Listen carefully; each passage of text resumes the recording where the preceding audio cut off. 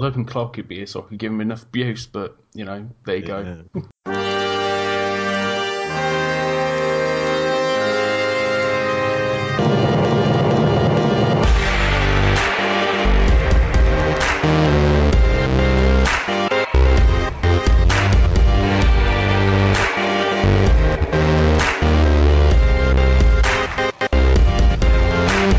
Hello, and welcome to Proton's Hour of Power, as people on Twitter are calling it. Thank you, The Fold, for that one. Anyway, welcome to Bits and Pieces, episode 32. If all the others were the beginning of the end, then this is the coup de grace. With me tonight, we have the main show's captain in content, Bouncy. Hello, Bouncy. Hello. And no one else, because Clarky, well, he was ill and he pulled out, and you know how these things go. Bouncy, as you're a new host to us, would you mind giving us a slight history of your gaming and mainly PC things related?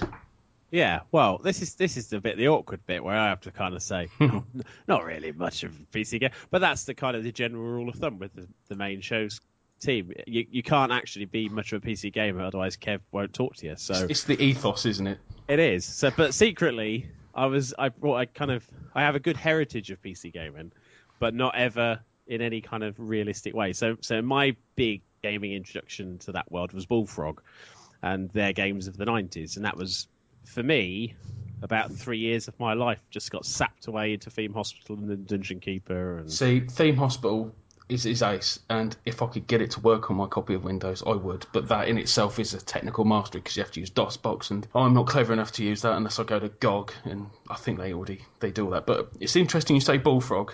They brought out a game called Flood. Have you ever played it? No, I don't think so. You're a little ball of snot, and you basically you're in the sealed room, and it very slowly filled up with water, and you had to go around and clear all the rubbish and get out before the whole place flooded, and you eventually drowned. And that's basically it for 30, 40 levels. But this was on the Atari ST. Okay. That was my first proper computer. The lovely green background you couldn't change, and the bombs that went across the screen when you got a virus. It was great fun. I was to say, when you started talking about a Bullfrog game I hadn't heard of, I got a bit worried there. I was like, what? There's one I assumed my mum had just cut out all the adverts from the magazines just in case I asked for another one. But it's for me, it was because that was the time when I was doing my secondary education, and that was the point I could convince my mum to buy a PC because I needed one for my schoolwork. And so then it was a case of, well, what can you get that's relatively inexpensive? And of course, the Bullfrog stuff went quite cheap quite quickly, and these were days when you got a decent sized box of a PC game then. You did. And I kind of liked having them, so I kind of built up a collection of games that I'd read about and really wanted to play. So I got the big Leisure Suit Larry box that had everything in it and a book. Because I'd always dreamed of playing it because I love point and click. I like that kind of sense of humour. Got it, played it, absolutely adored it, and still love it now. So it was just kind of grabbing those games, getting shareware, going around friends' houses, playing Worms and Worms is great. Yeah, it was just a time of great exploration. And of course, it was also the time of really weird copy protection. So Worms had the black paged book that you couldn't photocopy. Right. Copy protection. There was a point and click game on the Atari called Maniac Mansion. Yeah. You heard of it? I've heard of it, yes. They brought out a second one called The Day of the Tentacle, which is you can still get now, which is still a good point and click game. But Maniac Mansion had the fantastic copy protection, which was an 8-page A5 booklet with it was 30 columns and about 100 rows, so that it was really tiny, and it was basically all in red and blue, typed over each other. Yeah, and you needed a bit of red plastic to see the code behind it, but you didn't need to use it to begin with. When you got to a certain point in the game, there was this door, and you had to enter a code, and then it basically went column 30, row 50. Okay, right, fine.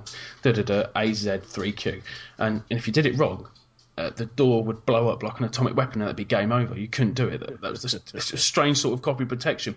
But the other thing was there was another character in there, sort of a geeky fellow, who, if you got him to do the door, he wouldn't do it. He would just go, "Now I know what I'm doing," bang, bang, bang, bang, bang, and it blow up, game over. It's just strange little comedy moments like that as well, which is always good. It was the best of times. Yeah, nowadays we've got kind of always on DRM and all that stuff, and all they really need to do is come up with a way to tackle the internet's ability to make it renders useless. The Leisure Suit Larry set came with a book, and a lot of them said, go to the book page in the manual, like those ones. Mm-hmm. But one of the Leisure Suit Larry games, it asks you questions. And one of them said, "How old are you?" I'm sure it was. I put down I was sort of like 42, and it went, "Sure you are," and game over. And I just thought it was brilliant. And I can't remember now exactly what the age. There's an age range you could put in, and then it basically believed you. But that was just fantastic. So yeah, that whole time was just kind of dipping my toe into the water, playing stuff that would run on a middling PC, and just getting access to stuff that, like I said, I'd read about but not really had a chance to play too much. Good. There's certainly a lot more out there in the PC gaming now with all the cheap indie titles like Hotline Miami. That's a cracking little number if you've played it. And Civilization 5, which is something I'll be talking about in a bit, and I think you will as well. I will be, yes. Right, let's get on to the next section then. Games played. I was going to have Clarky first and then sort of mix it around, but obviously he's pulled out, and so I'm going to start with you, Bouncy, again. That's all right. So yeah, with obviously knowing what's going on, I thought, well, I better crank up my PC and see if I can get it cool enough down just to run something. Mm-hmm. And originally, one of my 4 in February that I'd been running through the main show was Giana Sisters Twisted Dreams, which I loved the original. I had that years and years ago, which is obviously the one that got sued to high the water by Nintendo for basically just being Mario with 2 girls. And this one was that, but repurposed into a really nice looking world. So kind of you take Mario and Trine, you get this, which was sold it to me immediately. And so I loaded it up and noticed it was very, very laggy between the audio and the sound. I thought, well, that's fine. A lot of games, they run early on max settings or what they think you should be running. Then I could just turn it down. But there's no option in game to turn it down. So I had to exit the game, start up again, choose what settings I wanted to go through. So I set them all to the absolute lowest possible, and it was still like push the button, and half a second later something happened on the screen. Wow! And I just thought, well, that's a game I'm probably gonna be able to play just which surprised me as a small downloadable game that it was obviously more resource heavy than, and I assume it's something to do with the way it's lit and whatever. They haven't kind of sacrificed their vision to be able to play on the smaller machines. Whereas some games, I was playing the SimCity beta a couple of weeks ago. Oh, right. How is that? It's very good, actually. The original, going way back, I always wanted to be able to play, but I always got so annoyed with trying to set out water pipes and electrical cabling that I couldn't just get to building a city, which was kind of the whole point of buying it. With this one, they've really gone to town on it. So you lay your roads down, and your roads then dictate your city. So you don't now have to put pipes or electrical cables. You literally just chuck a water tower next to a road, and it will automatically feed outwards from that point. That's good, to all of the properties. So it's not simplified it to the point where it's dumbed it down. It's simplified it to the point where you're not wasting a lot of time on silly little finicky things. Yeah, running pylons and water pipes. Which it's nice if you want to get in for that kind of thing. There are far more hardcore simulation pieces of software than the SimCity anyway. So I think what they've basically said is, well, look, we've now got this huge audience that we picked up from the Sims franchise, because a lot of people, that will be their input to what is now SimCity, that they'll have had the Sims. They won't know SimAnt or SimCopter or anything. So what they've basically done is taken what was great about SimCity, right, and then all of the populace are Sims.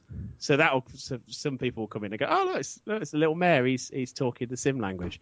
But it's just nice that it's still that kind of feel. Can you still, with that being the case, would you be able to zoom right in? Because I'm going to talk about my Atari. I had SimCity on my Atari, and it was just the graphics were so basic. The people, you didn't see people. You saw cars, little dots getting in traffic jams because I couldn't build a proper motorway or anything like that. It was all, no roundabouts, bloody Americans. You can now go in a lot further than before, and you can see people walking on the sidewalk, and you can kind of obviously there's a lot of people, but you can pick out between the different people. And so if you want to go to the town hall, you'll see one of the mayor or the advisors standing there waving at you. So it's there, but it's not too much. It feels like you're just playing The Sims from the sky. Right. It still feels like SimCity, but it's got that character from those games, and it would be a ridiculous thing to say, oh, let's let's ignore like one of the biggest selling franchises on the last 10 years of PC just because it's got the word sim in it. We don't need to put it in. Of course they need to put it in because it's going to bring people across. And it's a richer game for it, in my opinion. But yeah, just I absolutely astonished. But to get it playing, the first screen on the beta, as I say with Jan, everything was set to kind of reasonably high settings. So all the textures were just flashing at me. It was just like, no, we're not going to do this. So I had to turn it down and it basically looked like an Amiga game by the end of it. But it was still a playable game. It didn't matter visually. No. Obviously, From my point, my only concern at the moment is, because I'm definitely going to be buying it, is how big can my city get before the machine struggles even on basic visuals? Because there's only going to be a certain limit before it's going to go, no. What are you doing now? If it's anything like Civ 5, you can change the way you look at it, whether it be in the sort of funky, graphical, intensive 3D mode, or just a simple top-down like it probably should be if you're into classics like that. The one thing that really I'm concerned about is the fact that they mentioned it was always on DRM, that you'd always have to be connected to the internet. Yeah, I think this is an issue though with a lot of things going forward, because a big focus, and obviously I didn't get to try this in the beta, but a big focus is the cities are going to be kind of slightly smaller than they would have been in previous games, particularly 4. Mm-hmm. But the emphasis is on multiple cities. So if you and your friends are all playing in the same area, you could each build a city. So I could have a very industrious city, and you could have an educational-based city, and then you could literally share resources around. So I think, obviously, if you design a game, and Bungie have said this about their new game Destiny, was announced today, that's also going to be always-on internet connection required. Right. Even if you want to play single-player, because it's designed as a cooperative group experience.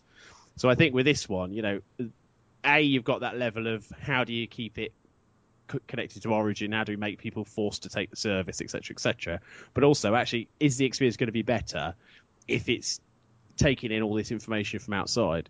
So for me, it's not a big issue, but I know there are people that do take umbrage with the idea of having to be on.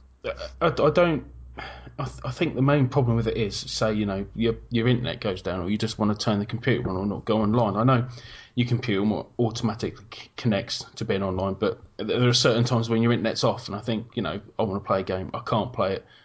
Oh dear. And that's it. It's just the ability to play the game without having to be permanently connected to someone else. Yeah, I think the other issue as well is a lot of these games are made with kind of in their mind. They're thinking, well, okay, it's just like San Francisco. If you're living in San Francisco, you've got internet wherever you are. You can go. I mean, there's that famous Google video where they're in the back of a car, constantly connected to the internet while driving through the city because there was so much accessible free Wi-Fi. Of course, here, particularly where we are, obviously Fenland-wise, you're barely lucky if you've got Wi-Fi in your house when your Wi-Fi is on, let alone my Wi-Fi lasts to the end of the road, which is good because it's about 50 metres. But I have noticed that BT Openreach have started laying cable down my road, which is an absolute godsend. Yeah. So I'm going to be looking forward to some decent speeds instead of the 5 meg upload or whatever it is on speedtest.net. It's incredibly bad. I don't know if you've done it. Well, I'm quite lucky because I'm quite close to the exchange where I am. Mm-hmm. So I get decent speed because of just the proximity. But because BT recently as well, they stopped kind of strangle holding my connection. But there was one point where I had a phone call from BT. It was hilarious. They basically said, "Oh, we've noticed your account's been using quite a lot of download." Mm-hmm. And I was like, "Oh, okay, fair enough." She goes, but, we might be able to save you some money. Let's just have a look. See if you're on the right plan. So she went, let's just have a look at your last month's downloads to see if you're anywhere near the 100 gig limit that's set on your unlimited plan. And she went, oh, you have quite a heavy usage there. I said, just out of interest, how much? 290 gig. I was like, I'd probably best stay on the on the unlimited scheme. She says, but you're not supposed to use that much. And I said, well, I had this argument before, but they came back and said, well, we can do it, but we have to traffic manage you between 6 and midnight in the evening because obviously you're a heavy user. I said, yes, that's not a problem. I do most of my work during the day or kind of very late hours of the night. But recently they've stopped doing that at all, which is obviously a kind of filter back of people complaining, because now even if you just want to stream a HD movie, that's a lot of data. So if you have your kind of stream managed between 6 and 12, it's not good. It's not going to help. So I think at least they've reacted to that. I mean, I'm not a big fan of BT, but for me, they've generally been quite decent. But there is around here, you don't have much choice. That's the thing. No, there is a huge amount of choice. So anything's better than nothing, I think, is the best phrase to put there. It is, yes, it is. I had a very bad experience with Sky. I'm not lying here when I said I was on the phone to him for 5 hours trying to get the details so I could buy my own router to use that, and then only to have someone tell me I couldn't use my own router because it wouldn't work with Sky. Right. What are you on about? Cancel it. I literally, I was pretty much in tears by the end of it because I just wanted my internet to work. Yeah. And then I basically phoned up Sky afterwards and instantly cancelled my. I've been with Sky for 5 years for TV and all. I had the whole package of movies, everything. I thought, bollocks, I'm not having this. So I cancelled it all, and now I've got myself a Roku box and I stream Netflix and BBC iPlayer. Yeah. And I haven't seen an advert in maybe nearly 2 years. I know, it's the weirdest thing. Like we have Love Film, and we have. I mean, the Xbox has been great in the front room because it's got all my apps. I said, to the missus the other day when we came up to just for Christmas. Normally, what I used to do, and I have done for years, I used to buy the Christmas Radio Times, go through it with a pen, and say, I want to see that, I want to see that, I want to see that, because I didn't miss anything. This year, I bought the Christmas Radio Times. I lost it after a week. Didn't care where it was because I don't watch anything live anymore. No, I don't. And why would I? If I want to watch an episode of Doctor Who, I don't want to be watching that when I'm trying to get my youngest to bed and having him charging about. I want to just watch it. So I pick it up later, watch it in HD on the Xbox, and I've watched it when I wanted to watch it as time as convenient. And I think that's kind of, for me now, I can't see any reason to subscribe to anything that's going to cost me more than £5 a month, because I get far more entertainment from that. Particularly, I mean, Love Film, although obviously working for Blockbusters, it's sort of a cardinal sin to say you subscribe to it, but it's mostly for just TV stuff. I've just been watching through The Killing again. The other day I started watching the first series of Black Mirror again prior to the repeats on the new series on Channel 4. Are you a fan of Charlie Brooker then? Oh, yes, have been for years. And when he did Dead Set, I just thought this is exactly what anybody that's ever worked with a video game would do if they were given the lucky position to write something for TV. It just felt like, somebody just knows media brilliantly well, is incredibly sarcastic, incredibly satirical, but also just knows how to put together a really good series of events. And Black Mirror does that. See, he's got a TV program at the moment. Instead of his TV news review of the year, he's actually got a weekly one now. Yes, I've been watching it. I have as well, and I have got that in my list of things to talk about. And I think we were actually talking about games, and we went on to Netflix and somewhere else. Yeah. So I'd failed at Gianna Sisters. That was the thing. But then I went to Theme Hospital, which obviously I briefly mentioned earlier, just because it's one that I can run, and we got that through Good Old Games, and it does run nicely on our system. And the only reason we bought it originally was that the missus, that was the first PC game I got the missus to buy when we first got together. I said, well, you'd love this. You'd absolutely love this. She loved anything. She had Theme Park on the Mega Drive was the closest she ever got to it. And I said, oh, you've got no idea what you've been missing. So we bought the PC version, and then our original PC died. So we then picked up the PlayStation 1 version, which she played for then up until last year. She kept playing that, going back to it. So we then, because it was a weird one, Theme Hospital, because like you said, it was the hardest one to get working. Even when we bought, eventually they brought out one on the I think it was the sold out range or the white label. Yeah, and they said, it'll work. It's compatible, but my machine's a 64-bit Windows 7. And it was only compatible with 32. I was like, oh, for fuck's sake, what's this? You made it compatible with every PC apart from the one that I've got. So when Good Old Games said, I think they had a sale for £2 and it ran. I thought, if it doesn't run for £2, I don't mind. I'd rather give Good Old Games £2 more. And then it ran. And so she went onto it and then immediately had that problem. Anybody that's ever gone from a PS1 adaptation to a PC game back to the PC goes, there's so much more content than I do. What's going on? What are all these diseases I can't remember ever seeing? And but yeah, it's just a glorious game that doesn't age or date because it's always relevant. Running a hospitals don't really change that much, and because it was all fantastical machines, they haven't aged. Stupid machines. Yeah, I mean, I was talking to two of the guys, Alex Trowers and I'm trying to remember the other guy's name now. I'm not name dropping, but another one. And they worked in Bullfrog in the 90s, and they worked specifically on Andy Nuttall was the one, worked on Theme Hospital. There was a long time, there was a rumour that in the game there was a machine that basically delivered a baby. And so the idea was it was something like a football boot that kicked the stomach and pushed the baby out the bottom. Nice. And they decided to take it out because people were starting to call it the abortion machine. Oh. And so they cut the content. So I just said to him, "Oh, is this happening?" And he said, "No, it wasn't designed, but we have a feeling somebody may have coded it in anyway," and just left it there. Because there was the multiplayer mode in the original that never got finished, but it was there. And you could basically, somebody created a patch that finished it, and you could then use it and play the multiplayer on it, which is fantastic. And I love the fact that Bullfrog work. It shows a different time in game development when you work to a deadline, but you were actually working to a deadline. So they were still content there. They just didn't finish, or they abandoned, but they left the code in, and then obviously somebody found it years later. But yeah, so as far as they were concerned, that was never official designed content. But obviously, if it's there, they don't kind of doubt that somebody might have gone in and gone, it'd be funny. Just put this machine in that squeezes a baby out of a woman.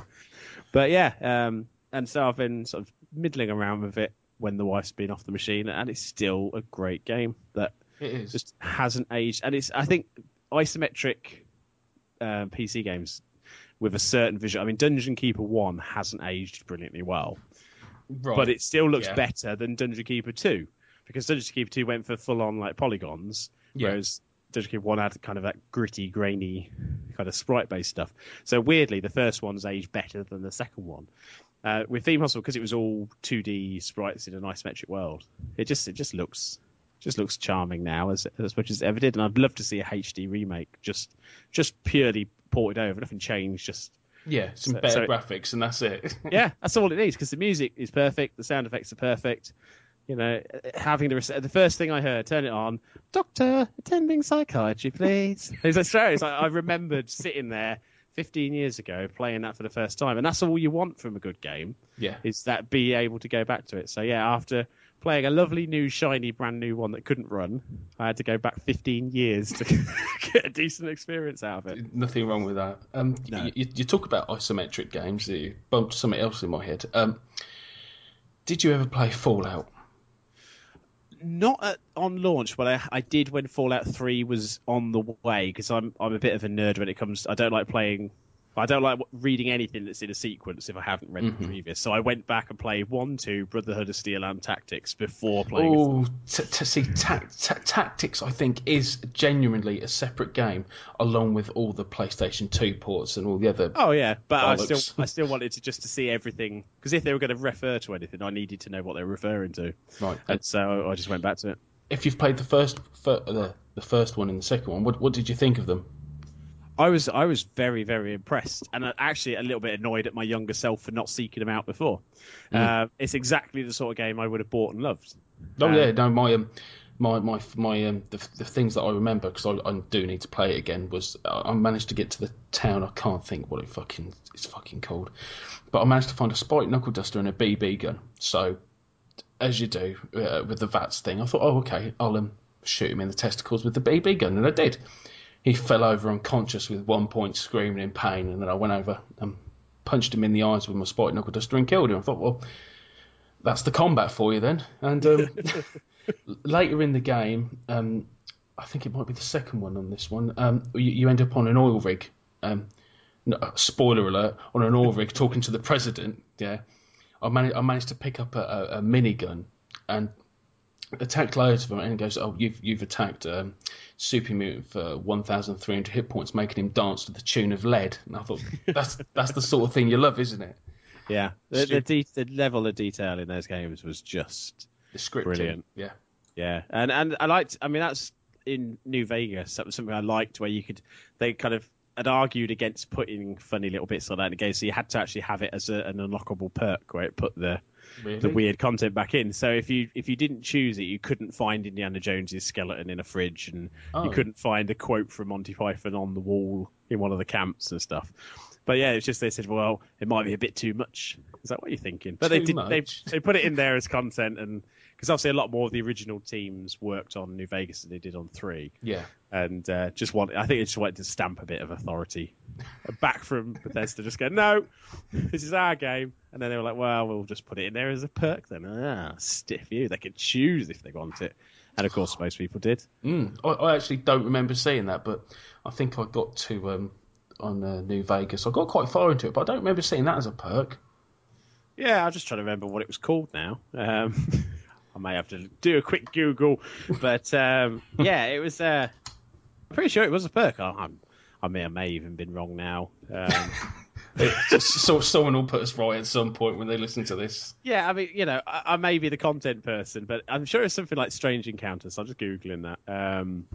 There we go. Wild Wasteland, it was called. Oh, I do. I think I remember seeing it. Unleashes the most bizarre and silly elements of post-apocalyptic America. So yes, there you go. Oh. So it was there. I was right. Ha ha ha. Stiff you, people who reviewed it badly. I knew what I was talking about. I just didn't know the right words or have the confidence because you keep reviewing me badly. Fuck them, Bouncy. Fuck them. But it was nice it was there to give you, like you said, with that game, that was what sold it. And that was the thing that Bullfrog got so right, is they couldn't rely on visuals. Although I think the Bullfrog games did look great at the time, but they were putting the character and stuff into the games far more, and that's why people bought them and loved them so much. I mean, Dungeon Keeper, just being able to backhand an imp across the room. Yeah, that it wasn't part of it didn't really help too much. It sped them up. I mean, they had to put a gameplay mechanic in, otherwise it just looked sadistic. But I mean, I'd slap them until they burst. Sometimes I just out of pure frustration. See, that's as taking a deeper look at it. That's pretty much today, isn't it? Everything seems to be very more how better looking it is instead of some actual thought in it. Yeah, but let's not get too deep about that. Right. What have I been playing? I've been playing quite a few games, as I usually do, but whether I put any actual time into them is another thing.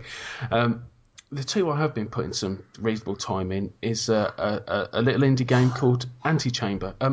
I found out about this via a tweet from Jeb, one of the developers of Minecraft. Mm-hmm. He said it's his mate's game, indie game out. It's out tomorrow. Buy. So I went onto Steam and bought.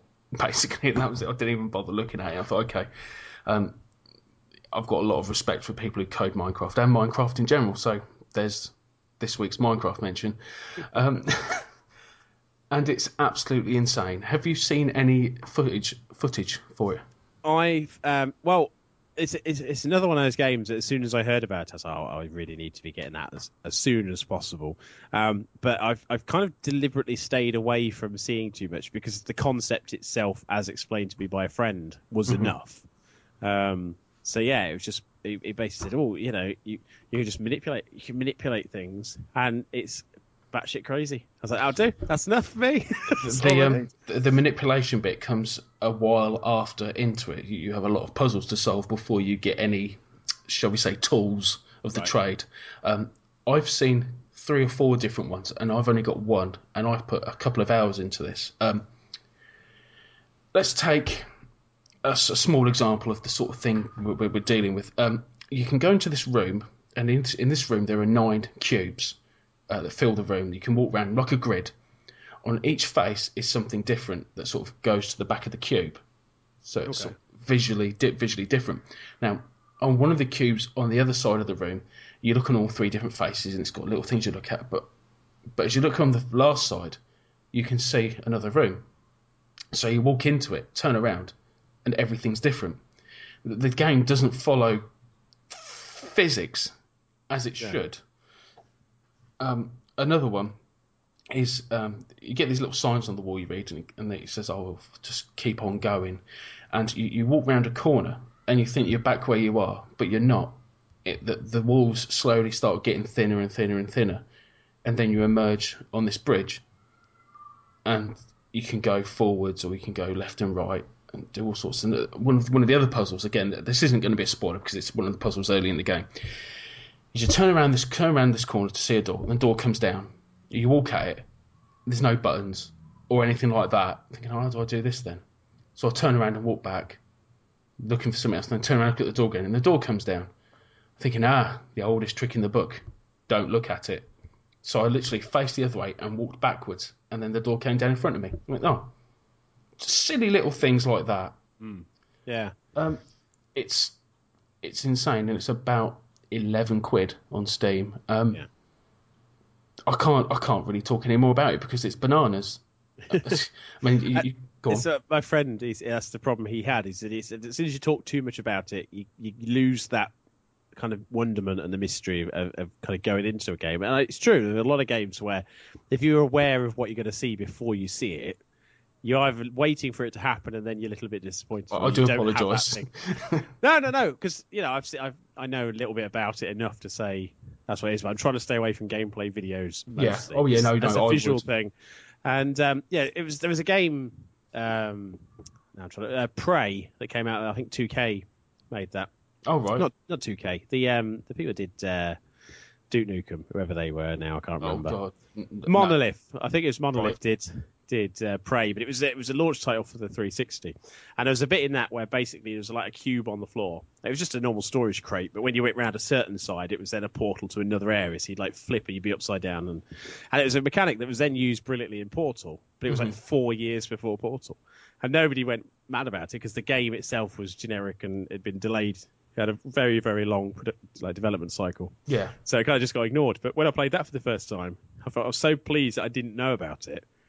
Because it was just like, whoa, that's a really cool. It kind of made me feel a bit sick because it disoriented me a bit. It was something I hadn't done in a game before, which is what you always want. I'll tell you, if you like little odd games, I discovered a game called Slave of God. Have you heard of it? No. Not a lot of people have, and I'm struggling to remember who actually made it. I did mention it on one of the previous shows, so there's an excuse to go back and listen to it. You basically start off in a club, and you're not told any controls. You're not told what to do or anything. I've wandered around in it, and I've done quite a few different bits and pieces. Some of it's quite funny, some of it's odd. But the one thing that will strike you, are you sensitive to flashing lights? I'm not, no. You should be all right then. It looks like you're gone into the club, either horrendously drunk or off your tits on pills. Visually, it's insane, and the music is club music, and it's banging. I found this game at 3:00 in the morning because I've mentioned my teeth before on here. I've now had 2 teeth pulled out. I was literally couldn't sleep because of the pain.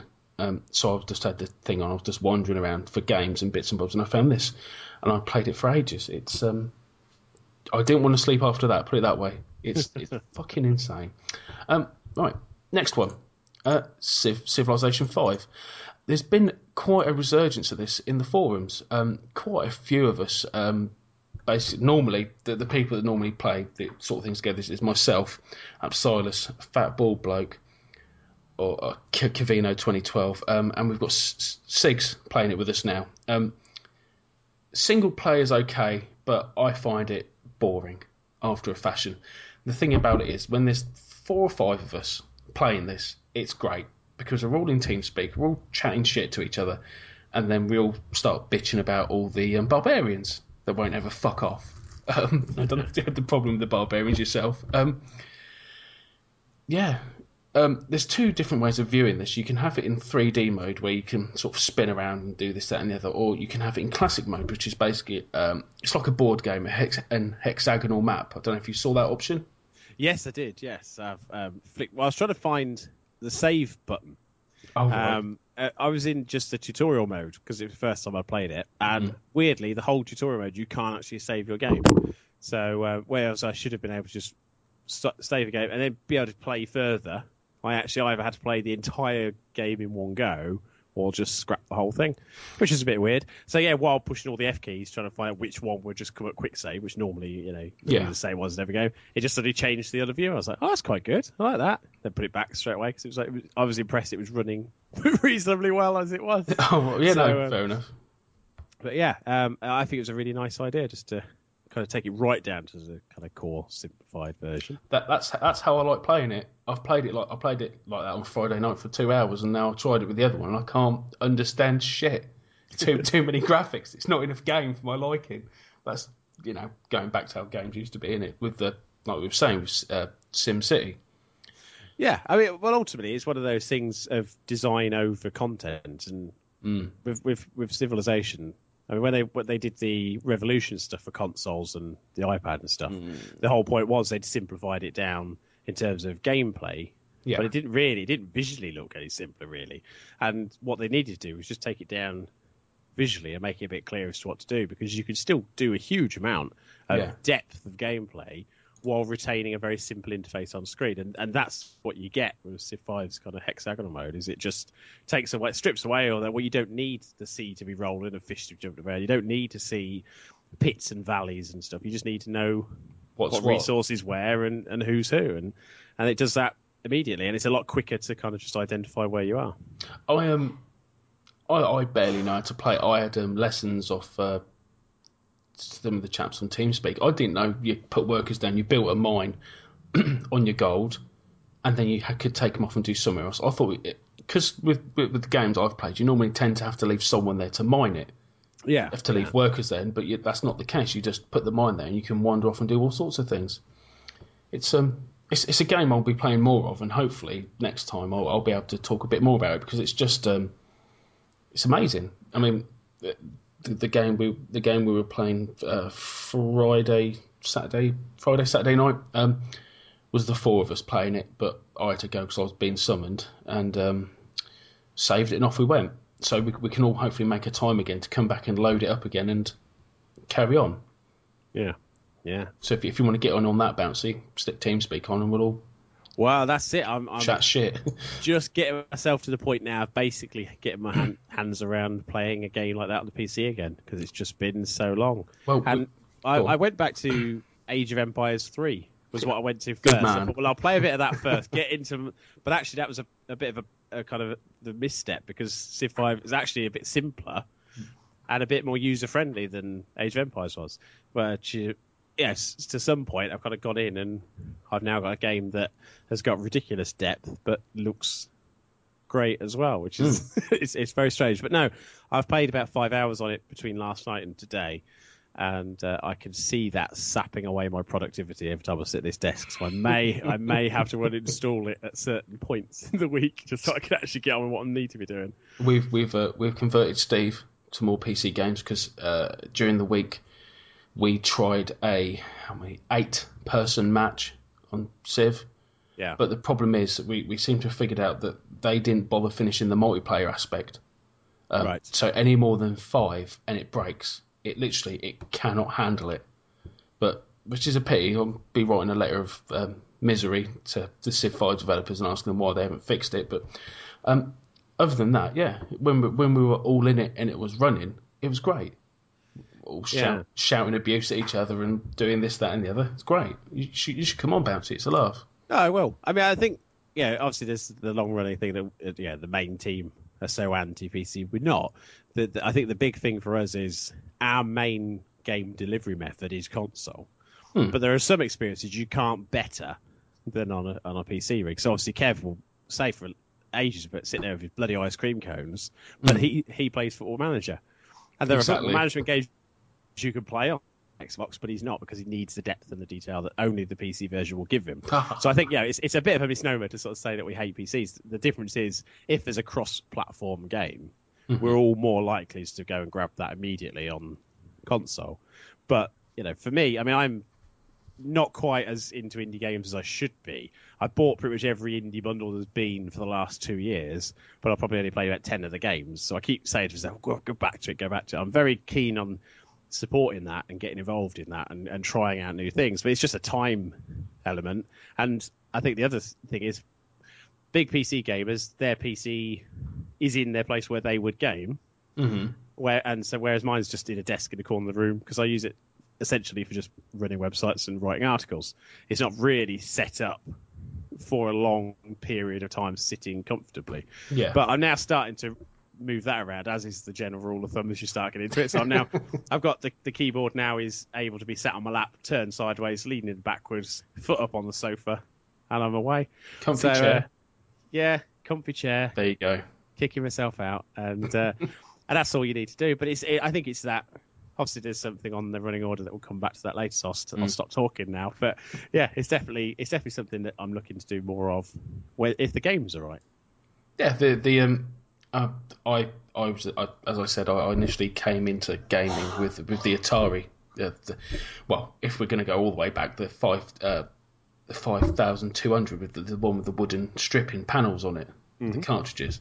But I have generally been a console person myself. That's how I found the forum. That's how I found everyone here, and that's how I got into where the place I am now. So yeah, I do miss my console, but I think Xbox wanting £40 a year is still taking the piss a bit. But yeah. I think it's good to have choices, and I also think it depends. I mean, for me, I'm quite lucky that the wife doesn't mind the console being on. Yeah. But for a lot of people, it's not an option to have that on in the evening. So then that can push you towards the PC side of things. If you haven't got necessarily a room to have as a kind of man cave or whatever, you can just sit, put your headphones on, head off you go. You still got your world of gaming, albeit using a piece of equipment that for some people they just don't use enough. Yeah, that's basically what's happened to me. Otherwise, the TV in the other room would be on permanently on the Xbox, but she likes to watch Netflix and stuff like that. So yeah, she's happy watching films constantly, and the kids are happy watching BBC iPlayer and Mr. fucking Tumble. So yeah, but I've spoken about Mr. Tumble before. Right. So, Bouncy, what are you going to be playing this week? Well, continuing with Civ 5, obviously. I don't think I need to say much more on that, really. Just continuing with it. I will say I did try and start out as a nice, peaceful coexistence form. Doesn't last very long when you've got barbarians constantly sailing past the cities saying, "Oh, can you hit me? Look at me." And then your city gets a big red target, say, click this button, you can attack them. I'm like, oh, wow. And there's no hardship. They're barbarians. I can do that. But I did feel bad when I developed my equipment up to a level of almost modern warfare. They were still stood there with like axes. And I thought, are this really reflective? And then I remembered the Scottish. But no, so I went through, and because of that conditioning of they're there, you should attack them, somebody I'd made a bit of an alliance with walked past on my cities, and I immediately attacked them, declared war, razed 2 of their cities to the ground. They kept saying, "I'll give you one of our cities, just stop the war." And I was like, no! It wasn't Gandhi, was it? No, it was the Ottoman Empire, the big chubby guy with the beard. Because I've heard Gandhi's a right bastard. in Civ. But yeah, so I just went, and then became completely kind of obsessed with just taking every piece of land from him and destroying everything in my way, which is not how I wanted to play the game. And I had all these like the independent cities that don't fight or anything; they just kind of gain their favour. They were like, "We like you." I was like, "Yeah, you better." I'll be sending something your way next. But I've not finished that game yet. I've just wiped him out, and I'm now trying to find the other person on the map. He's hiding somewhere, but I'll find him. You've become a tyrannical monster. I have, but then, that's what some of these games are all about, isn't it? But running around that, I'm also going to hopefully go back to Blood, which was the first-person shooter game I played on PC ever. And it was a shareware version. It was installed on the machine by a bloke who came to install the machine said, "Do you want some games on it?" And my mum went, "No, he doesn't." And Mum went out the room and went, "Yeah, I do." And he gave me Death Rally, he gave me Duke Nukem, he gave me Blood, and he gave me Doom, all the shareware. Yeah. And Blood was obviously, he was like, "Oh, it's got blood in the name." It's a fantastic game. If you've not played that, I haven't actually. No, have you not? I've not even heard of it. It's not. It's basically a Monolith Software. It runs essentially on. I'm assuming it runs on the Duke Nukem engine. But it was a guy who comes back to life. You crawl out of your grave. You're killing people, but the wicked sense of humour. So one of the weapons is a voodoo doll, and you basically look at your enemy, just stick a spike in it, and they just burst. And it had movie quotes in there. So you had like you go in a church and in there's a dead space marine and he goes, "That looks like one." No, that's Doom. That's Duke Nukem. Where he goes, "That's Doom space marine." But it's another one where I think it might be Duke Nukem himself's in the game. And he says something like "Hail to the King." I can't remember. But yeah, so it's loads of references to films and TV at a time, and it was just really, really funny and wacky and violent. I'm looking at pictures on Google because I can type quickly. I see what you mean by the voodoo doll and what looks to be like a pitchfork. Yeah, that's the first weapon you get. Is you basically just stab them with a pitchfork, and then I think the second weapon you get is a shotgun, and then third is a flare gun. Yeah, that's what it is, a flare gun, yeah. So, all in all, it was just like, if you could make a game, there was a multiplayer mode, which I never saw because I just had shareware, but I was talking to a friend of mine a couple of years ago, and he was really into setting up proper networks of PCs at his college when this came out. And they said there's a multiplayer mode. What they used to do is just find a severed head and kick it around. So they ended up playing games of football for severed head in the world of blood. But the fact that you could do it was just even more impressive. So, yeah, they did a sequel to it, which was not quite so good. But the first one just had that. It's got that 90s first-person shooter look to it. I just wish. I mean, it is one that not many people have heard of. Every time I talk about it, people are like, "No, I've not heard about it." But as soon as they look at it, they're like, "Oh, I quite fancy playing it." And again, now it's available on Good Old Games, so it's just like a couple of quid. You know why though, don't you? Because of Doom. Yeah. Doom took over. As it did. And the same with Duke Nukem as well. They were 3 I got on. I only went on because it had the word blood in it, and went through and loved it. But yeah, it's just a game I've never completed the last 2 chapters of because the shareware only had the first 2. So I figured, well, I'll go back and actually finish the game properly. I didn't know shareware was at the time. I just thought it was something you shared. Didn't realise that some of it was limited demo style stuff. So yeah, I'm going to go back and actually finish the game, which would be nice. And with Good Old Games, they've given you the extra kind of I only said DLC then. It weren't DLC back then, was it? It was just extra content you could buy. Yeah. But yeah, the expansion pack is the proper word, isn't it? Which was, I think, the Nightmare Corridors or something. So yeah, I've got all that to play through as well. But yeah, just really funny, clever, violent shooty game. So it's also going to feature part of something I'm going to talk about later as well. Cool. I did put in the running order Civilization 5 because I have become more of a multiplayer person. I like the social aspect. I'm always on TeamSpeak talking to people. It's great to play games together. I've not really played much of a single-player game apart from Antichamber, but even then I've been in bloody TeamSpeak talking to other people who are playing it as well, and generally bashing our heads against the wall going, what's going on? Have you found this? Have you found that? No. Oh my God. What? Why? When? But I received an email earlier today off one of the forum members. Well, I say from him. A chap called Retro Future put a giveaway on the Steam giveaway keys forum bit. He said he had the Indie Gala bundle pack to give away. So I messaged him, said I'll have it if no one's got it, and he has. He's given me it, and I've installed all the games. So hopefully, I'm going to play them. Trine is one of them. I was going to buy that. Good job I didn't. Magicka, I've heard is actually quite funny. Again, that's another one I was going to buy. So yeah, that's fantastic. There's another FPS called Painkiller. You must have heard of that. Yes. I actually bought that bundle. I bought when it came out. Oh right, okay. And it was pretty much just for Cities Emotion and Painkiller were the 2 reasons why I went for it. But yeah. I've never played Painkiller, but I've always been up for a bit of FPS. Much like I love Borderlands 2. Despite the slagging off it's had on the forum, I think it's great. Deponia, no idea what that is, but it looks all right. Home and Victoria too. So, thank you, Retro Future. Home is very good as well. Home is very good, but Painkiller is because I've been looking at a lot of first-person shooters recently. That's actually done by people that did Bulletstorm. Oh right. And sort of working on the new Gears of War game as well. People Can Fly. So yeah, you're looking at the heritage of kind of a really great violent Xbox game. But hey, listen. I loved Bulletstorm, and I even completed it on hard. That's one of the few games I've actually completed.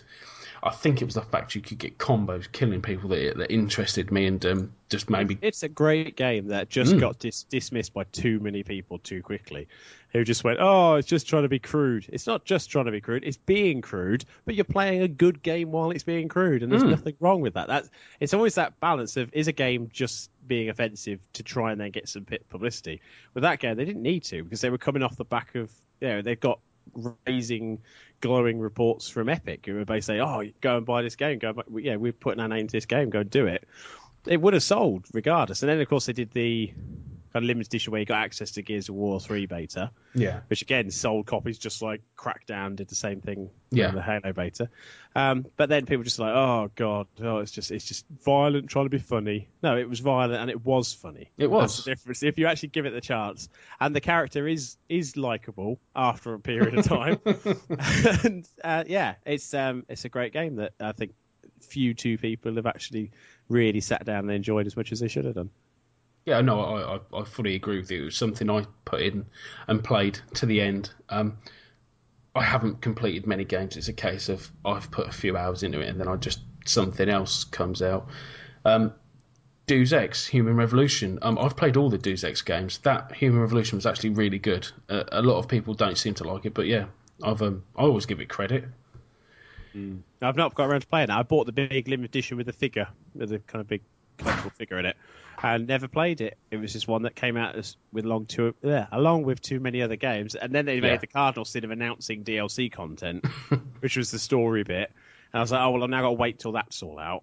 But now it's all out, I shall go and buy it and then play it as a complete thing again. Because I don't mind playing it if they don't tell me there's going to be extra content. Yeah. While I'm buying it. But then when they go, oh, there's some extra stuff coming now. I think it's been out long enough for me to give a slight spoiler away. There are 5 different endings in this. Right. I'm not going to tell you what the ending is, but the thing is, when I play these things, I would assume you've got one ending, then you'd have to play through it all again to get a different ending. Not the case. There's a certain point where you can save, and you can take all 5 different endings. Right. Which I don't know if that's wrong or not. Yeah. See, I like to think. I mean, we had this on the main show and Sheepdog was angry. Well, we were both a bit disappointed in Walking Dead because of the way the ending works on that, and that you had so much choice, and then some of the endings were just you always ended up channels over. With this one, it just sounds like you've got a lot of choice in how you. Because I mean, I've not played it, so I'm talking by what I've read. But it seems to be you can play it how you want to play it. Yeah. And some of the decisions will affect the game, but essentially the game will still go the same storyline. Yeah. But just with slight variances. So I suppose to a point that's been the case in a lot of games, particularly on the PC, where you'd save at a certain point and then make the decision. And the Xbox, whenever they offer achievements for got the good ending, got the bad ending, it's always going to drive people to say, well, quick save there. Yes, yes, it will. Yeah, that's what I used to do all the time. Yeah, I don't think that's a bad thing. I mean, if anything, if it means that more people see the different endings rather than just going on YouTube, I can't really criticise it too much because I think as anybody, it makes the game you want that content experienced and enjoyed. It wasn't a criticism. It was just more of a it's a bit of an odd one if you think for a game that should it want to encourage you just to play it through with a different play style and with the promise of a different ending. You'd kind of hope it would have a bit more of a cards to its chest moment and say, well, no, if you want to see the different ending, you're going to have to go a bit different. I mean, I know there was some game years ago I played, I can't remember now what it would have been, but if you played it on a certain difficulty level, you got a slightly different ending. And the harder you played, the longer or rewarding the ending would be. Yeah. And they did a similar thing with Batman Arkham Asylum.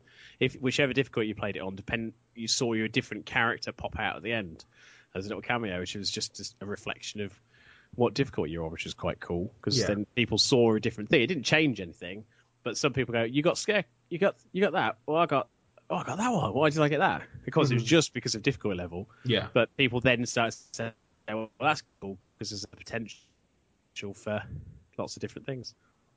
Cool. Right. Do apologise. Right. Projects.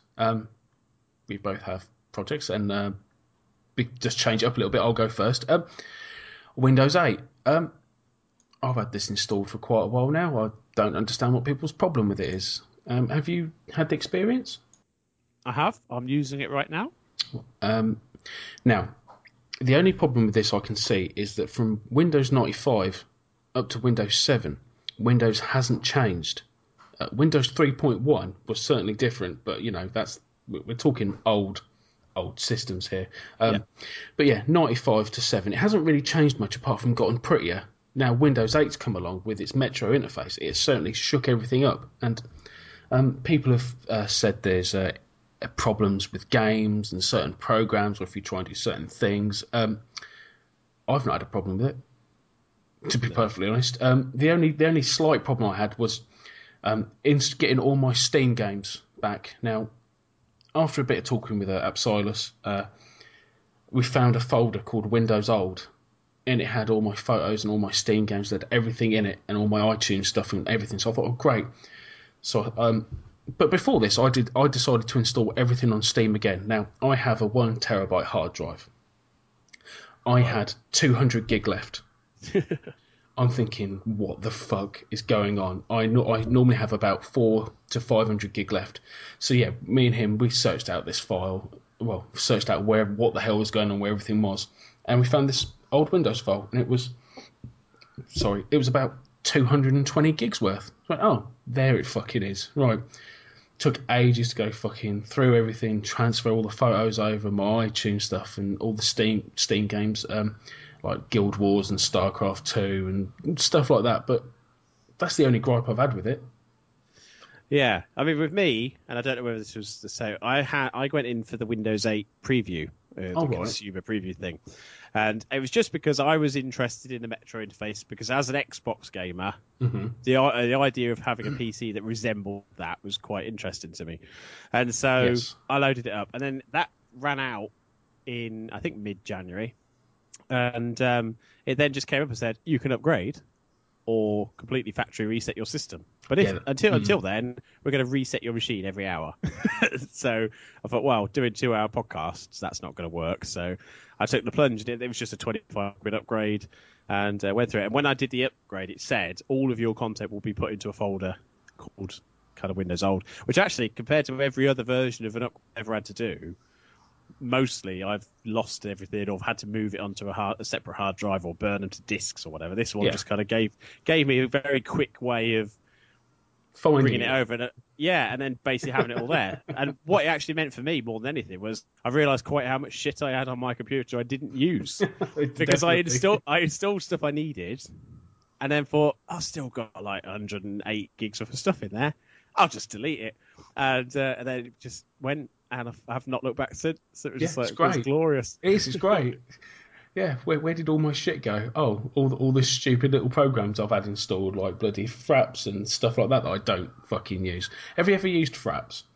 No. It's a capturing software for games, like playing TF2. You run that, but the problem is, say you've got 2 minutes worth of footage, it will take 8 gig of space. Christ. That's what we were saying. Yeah, no. I don't know how people do these games and stuff. I mean, I've got my own YouTube channel, and it was literally just a test, like 2 minutes of Team Fortress 2, and it took 5 hours to upload to YouTube. I went, how the fuck do people do this with massive files? I mean, you've got people with like stupid 10-hour loops of fucking music. And like the Nyan Cat and all sorts of bollocks like that. I'm thinking, how the fuck do they put up with this sort of thing? But, people do it, don't they? Yeah, weirdly. But yes, and a lot of it with mine was because I use Skype audio recorder as backups and stuff. So I didn't realise I'd not been deleting them. So I think I had like a 20 gig file just of old conversations, which I was tempted to go back to and just make a year's worth of podcast and then just go on holiday. You should. Just go, there you go. Look, I'm still here. I'm just talking about stuff that happened last year because I'm all retro. Yeah. But yeah, just a lot of it was by having it all in one folder, it gives you a real idea of all the non-essential files. Yeah. That are there and just sort of going, yeah, we're right, your PC doesn't want to work anymore. We're just sitting in here stealing all your stuff. We don't need all this space. It came to my attention a little while ago via Reddit, because I love Reddit. There was a new jailbreak out for the iPhone, for the iOS 6. It's called Evasion. Now, I previously have jailbroken pretty much all my iPhones and everything else I could get my greedy little mitts on. With previous versions, you've had to enter your phone into DFU mode. If you don't know what that is, you basically turn your phone, you have it connected to power, you turn it off, you turn it on holding the power button, then you have your finger on the home button for 10 seconds, then take your finger off the power button, and then take your finger off the home button. And then it sort of glitches, well, I say glitches, it doesn't, it enters a sort of internal mode, and it sort of loads it that way through different bits and pieces. With this one, it's even easier. You just plug it in, you press a button, and it does it. Simple. Honestly, simple. There's a chap called Jay Freeman who runs the Cydia App Store. He's an absolute fucking legend. He certainly strives to keep people happy, and he's a good lad. But I don't know where my cough's coming from today. I mean, do you own an iPhone, Bouncy? Well, I don't own a mobile phone at all. I put a knife through mine about 3 years ago and never looked back. And so I now have to borrow my oldest son's if I go out anywhere and need to be able to contact home. But to be honest, it was just I was getting fed up of people being able to contact me when I didn't want contacting. So I've got an iPad and I've got an iPod Touch. Yes. And so I got all the benefit without the constant connection to people I don't really like. You see, the few things that I really like about the jailbreak is there's a little app called Flux. It's basically you can control the gamma settings. Okay. It went through about how bad blue light is for your sleeping and your REM sleep and stuff like that. And with this, you can just tweak it ever so slightly, and the screen looks perfect. I mean, it changes because of the light sensor on it. It changes with the time of day. The darker it gets, the darker the screen gets. So it sort of self-regulates. One of the other things I like is a little app called Infinite Folders. Now, you can only keep 12 things in a folder. Yes, yeah. Well, I've got 30 games in one folder, I've got 12 apps in another, and I've got 15 music apps in another. I don't know why these things aren't standard on the App Store. Why wouldn't you want to be able to put everything into a folder so you have it all nice and tidy and organised if you wanted to? One of the other things I like about it is you've got a little package that gets rid of the newsstand because you can't put it into a fucking folder. No. It's just sitting there, looking at you, mocking you, going, "You can't get rid of me." And I did. That's basically it. There's another little tweak that changes your provider. Mine's O2 UK, but now I've actually changed it to a Windows icon, which I think's funny. But yeah, I can fully recommend people jailbreak their iPhones. It's not illegal. It's been ruled not illegal by the courts in America. The only problems will arise if you try and get out of your provider. So as long as you're still with Orange or O2 or whoever, you're fine. And you can never brick an iPhone jailbreaking it. You just have to keep a backup on iTunes, and if it goes horribly wrong, you stick it in the DFU mode and you back up via that way, and it wipes everything and reloads from the last save. It's that simple. So yeah, I'm not trying to promote it or anything. I think it's great. It gives you loads of options that that really should be there.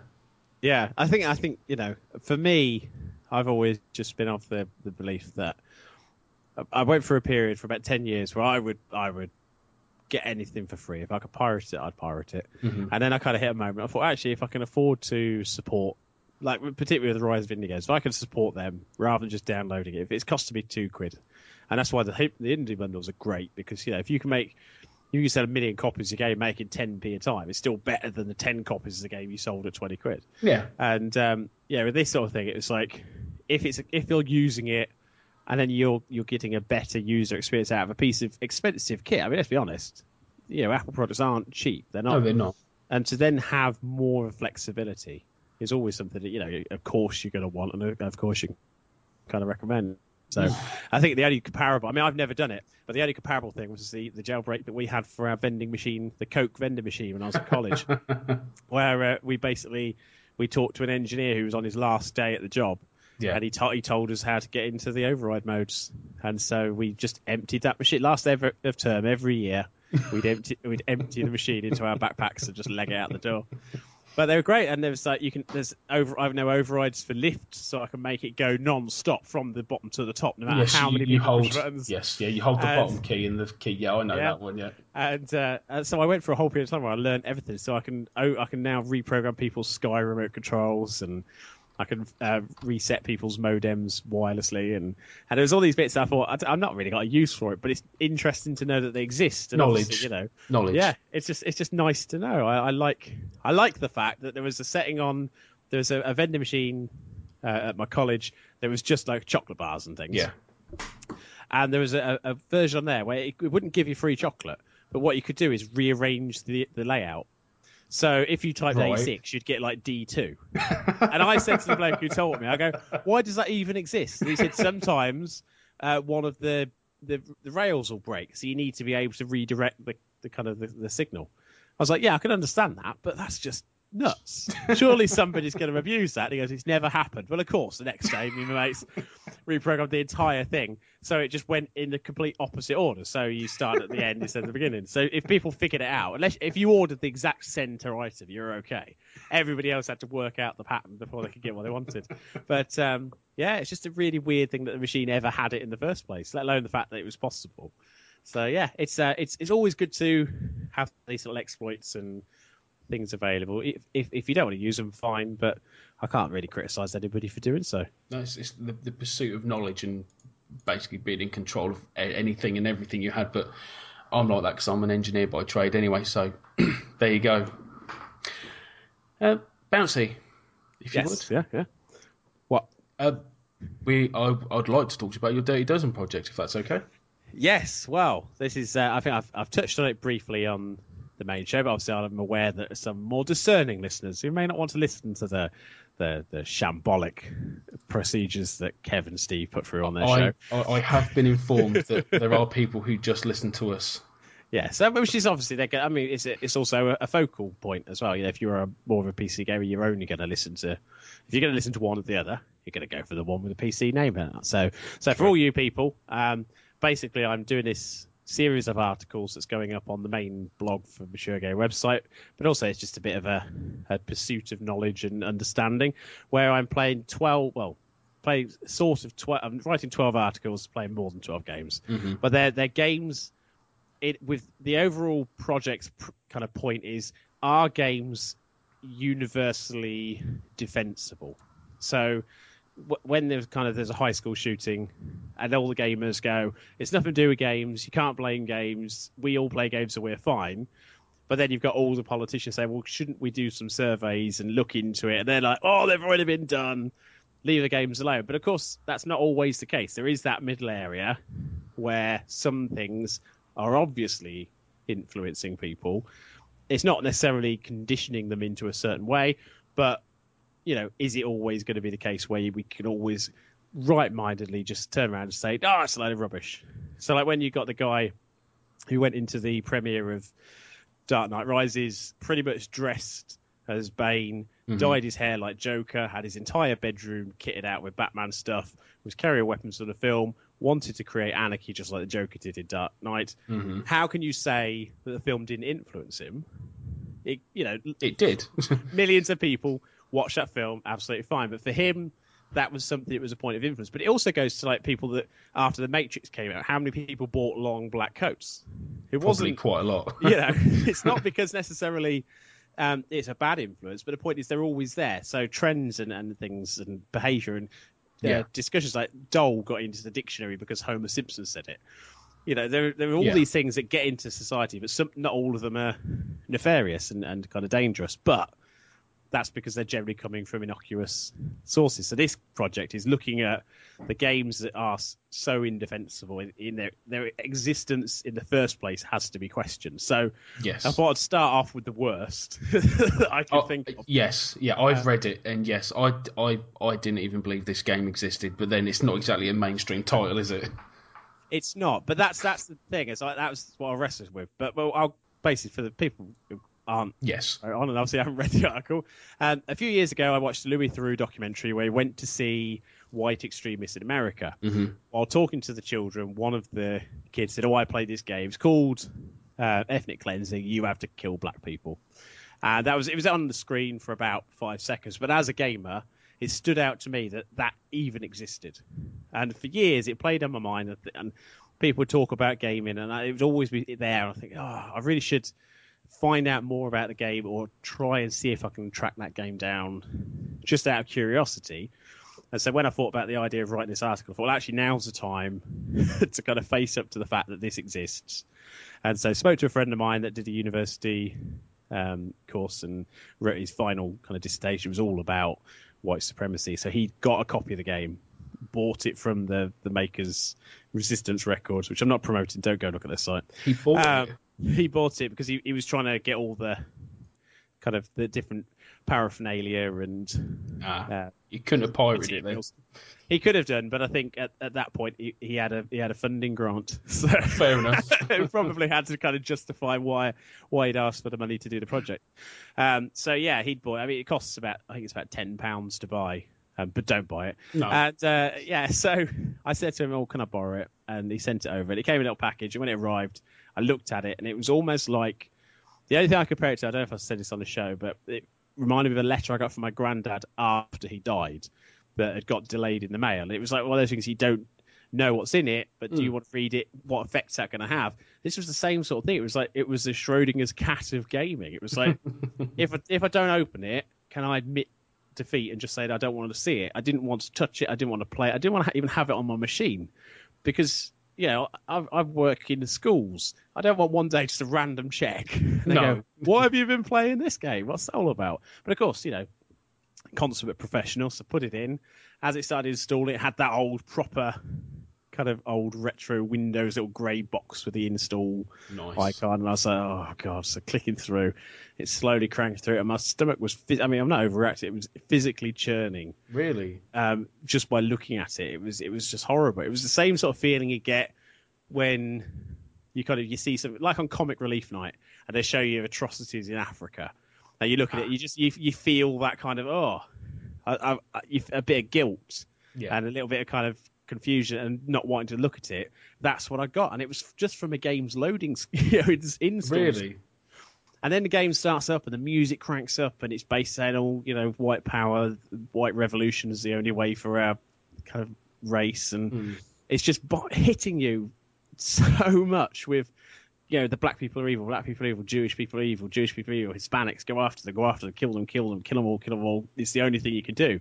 Wow. Now, if I was susceptible, it wouldn't take much of that game to kind of start laying a seed in my head to be able to be manipulated into thinking something. So, from that point of view, straight away, I didn't want to use it. I didn't want to play it because I know the core concept of that game is to kill minority groups. Indoctrination, that's what it is. Yeah, so straight away, I was going to be pulling the trigger in a game in which I didn't want to be playing in the first place. So the first thing, I just went through it and I didn't pull the trigger at all. I just walked through the level because I thought if I could just look at it, that might be enough to say I've played it. And the first thing that strikes you is, apart from the fact the game's terrible, is the fact that all of the black people are just kind of, the only audio is just grunts, like gorilla-sounding grunts. Right. And I found some Hispanics, which of course, as Hispanic, they were all wearing ponchos and sombreros, and it was just vile. But what came across, I think, this is what a 12-year-old would have done in school, written on their book. Black people, fucking monkey. It came across as childish and infantile and puerile. Yeah. They had movie posters where they'd taken black actors out of it and put a monkey in, and they had missing posters, like a particularly blonde-looking child saying "wanted lost innocence of childhood," and everywhere you look, it was just horrible images and horrible sounds, just pushing you down this route of you need to kill these people to save yourself. So then I got killed, and then I got killed again, and it went on for about kind of 3 attempts before I decided to pull the trigger, see what happened. Yeah, and it doesn't give you ammo. You unlimited ammunition, so you just literally go on a rampage, and it's not particularly nice. Did they not fight back? They fought back, yeah, but just it was No. Just from you saying that you were wandering around to try and see as much as you could without killing anything, that you were just wandering around, and they were just standing there like.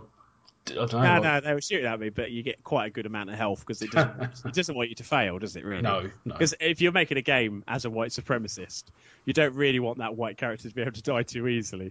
So I was kind of just jumping about and kind of running around, avoiding people. But then I've sort of played the game as the game should be played. I played it for one go, killed about 7 people, got killed, turned the game off, turned the machine off, and went and just spent some time with my kids because it left me feeling incredibly hollow depressed and disgusted with the fact that another human being could think that that was a good idea for a game.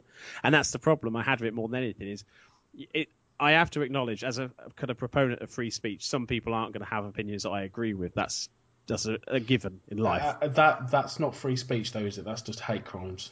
I know, but at the same time, people are going to have opinions that I don't agree with, and it's the same with everything. But I don't support hate crimes. But sometimes you have to just understand that some people just have it very wrong, and for them, it's the norm. Yeah. There's not much you can do to change that. You can condemn it, you can ignore it, but ultimately, there's always going to be difference of opinion, a difference of ideology.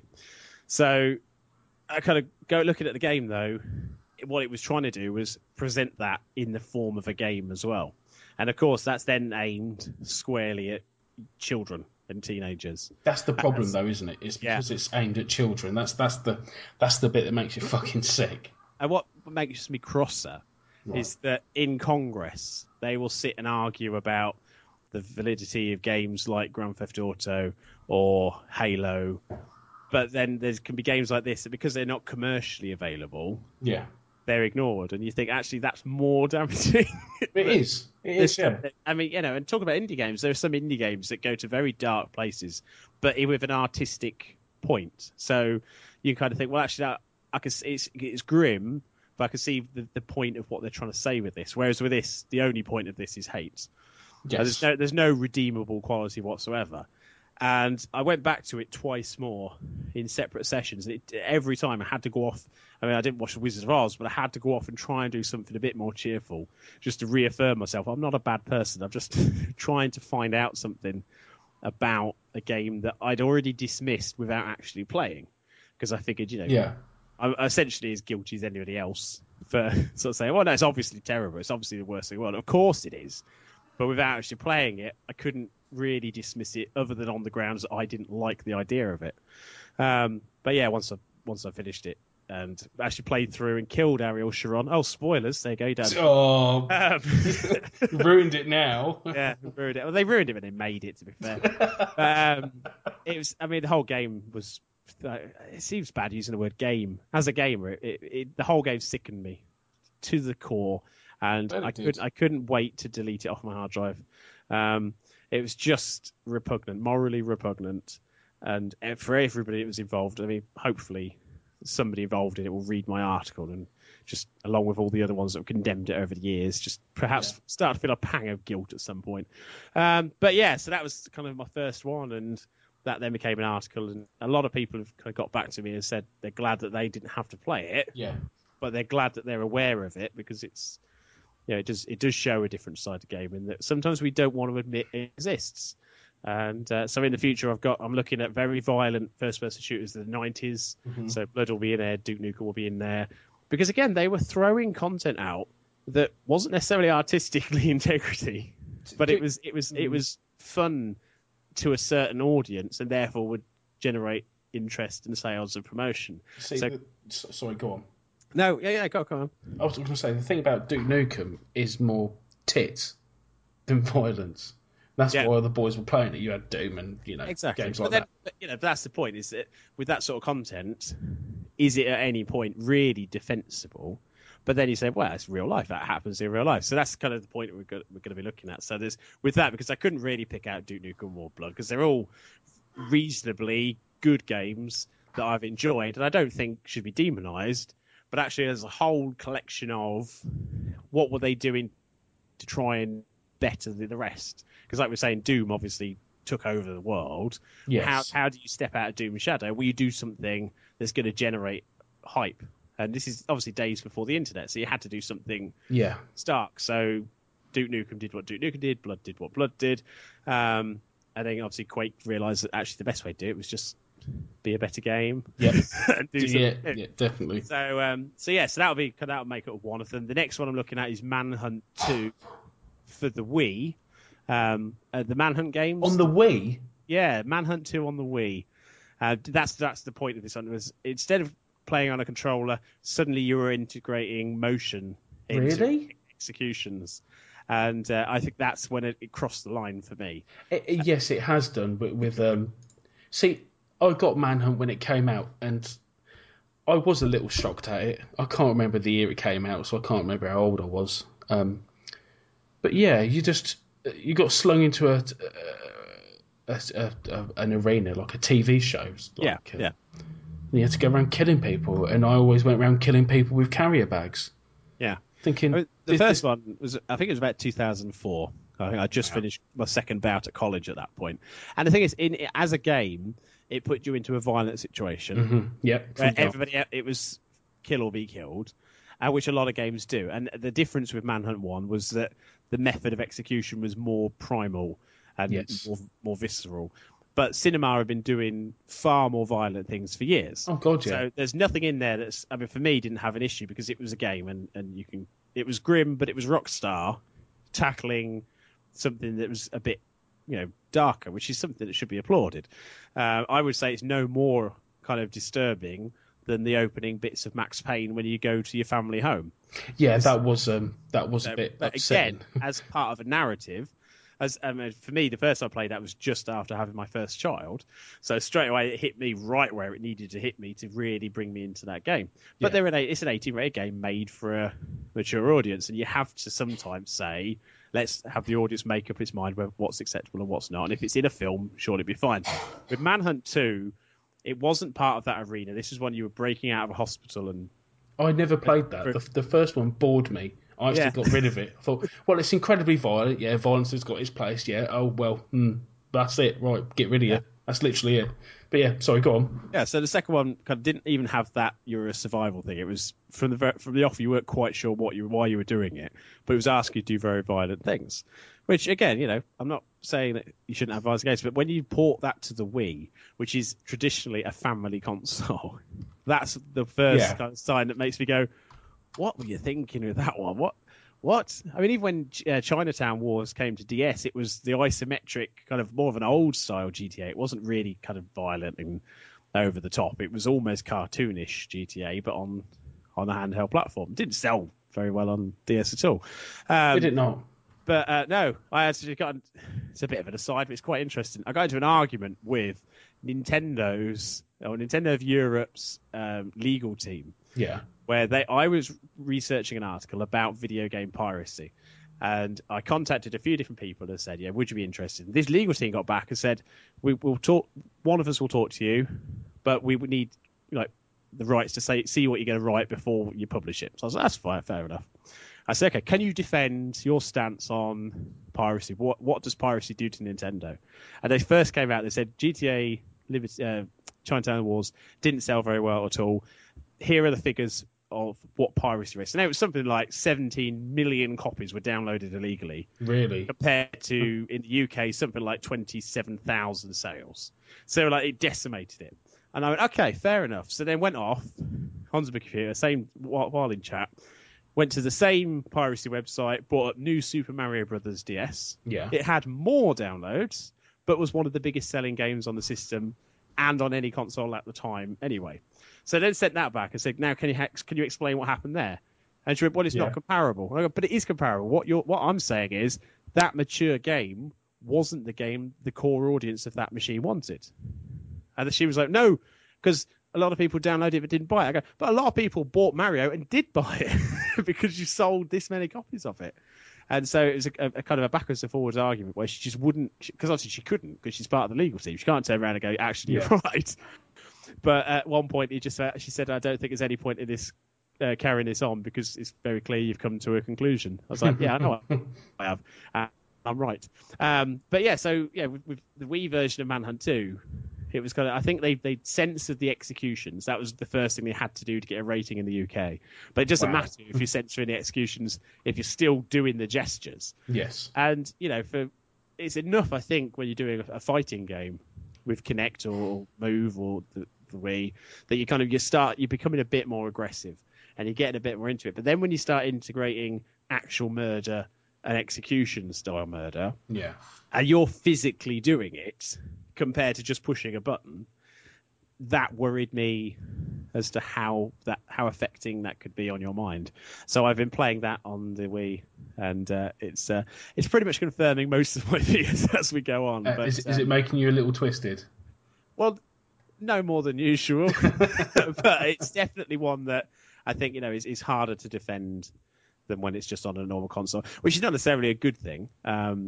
But it's interesting some of the decisions made to try and get mature games on the Wii, because Mad World for the Wii was fun. I adored that. I adored it from a visual perspective, and I adored the fact they put out quite a violent game on the Wii. But it was very clear from the start that this is going to be a niche thing. We know this isn't going to go out to everybody. We've done it in stark black and white cartoony style to try and limit it further. Whereas with Manhunt, of course, it's coming off Rockstar's name. And a lot of kids would say, oh, it's the game from people that did GTA, and you get to murder people. Right. And that, just as when I was younger, Mortal Kombat came out, and the only reason I wanted Mortal Kombat was because I could punch a bloke's head off. Yeah. The same thing. So it's that badgering of parents, the sort of parents that don't then check the content and just give to the game. And then... That does happen a lot, though, still, doesn't it? It does. I mean, obviously, I work for... at the moment, for the Blockbuster chain. And a lot of the time, when adults bring up games... We had, when L.A. Noire came out, a lot of kids giving that to their parents to give to them. And I just basically went to the parents and said, look, I'm not going to be funny about this. Do you know what this game's about? Oh, well, no. And I said, okay, that's fine. It's fine. I said, this is not like Grand Theft Auto. This is actual kind of homicide investigation. I said, the earlier scenes are sexually assaulted and murdered women. Is that really what you want your child playing? Oh, which way he wants, just give us a disc. We didn't want a lecture. And that's straight away. You think, really? Well, if I was working in a pub and a bloke and his kid came in, the kid said, can you buy me a bottle of whiskey? And the bloke said, can I have a bottle of whiskey? I would be legally obligated to not give him the bottle of whiskey. Because it would be, again, an offence because I believe it's being provided. But when it's a parent, I surely, legally, I should be under the same pressure. But no, that's not the case. Well, yeah. If I think there's some kids outside, I think somebody's coming for them. But as an adult who's got an account, who is a parent, ultimately, if I know I've tried to make the point, they're going to buy it anyway, and it just made me a little bit sad. It does. No, it does. Don't go through. So again, that's something I'm going to touch on in one of the articles later on. Is that no matter whatever this content is, it doesn't matter if we don't, as parents, and as role models and as kind of gamers, if we don't kind of watch out for what our kids are playing, it doesn't matter because these things exist. Yes. And whether they should or shouldn't is irrespective because they do.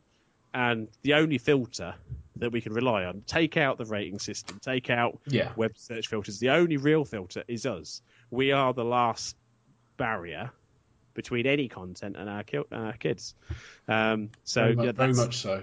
And that's what's going to be kind of part of the summing up is, okay, we've now assessed that there are these horrible things out there, but is it, what can we do and stuff like that. So I'm looking forward to, looking forward to, it's the wrong way to say it really, but I look forward to experiencing some more horrible things. We've got Rate Play is on the list. Yes, I remember Dalek talking about that on one of your early shows, I believe. Yeah, which, he likes to pull stuff like that out of the bag. But I'll be looking at it far more objectively. And so we've got that, we've got Manhunt, we've got first-person shooters, we've got Carmageddon is going in there. Is it? The reason for that one is less of a, look how horrific it was, but actually when it got ported to iOS, it had a 12 rating, which I just thought was hilarious considering it was an 18, and it was banned originally, then it was an 18.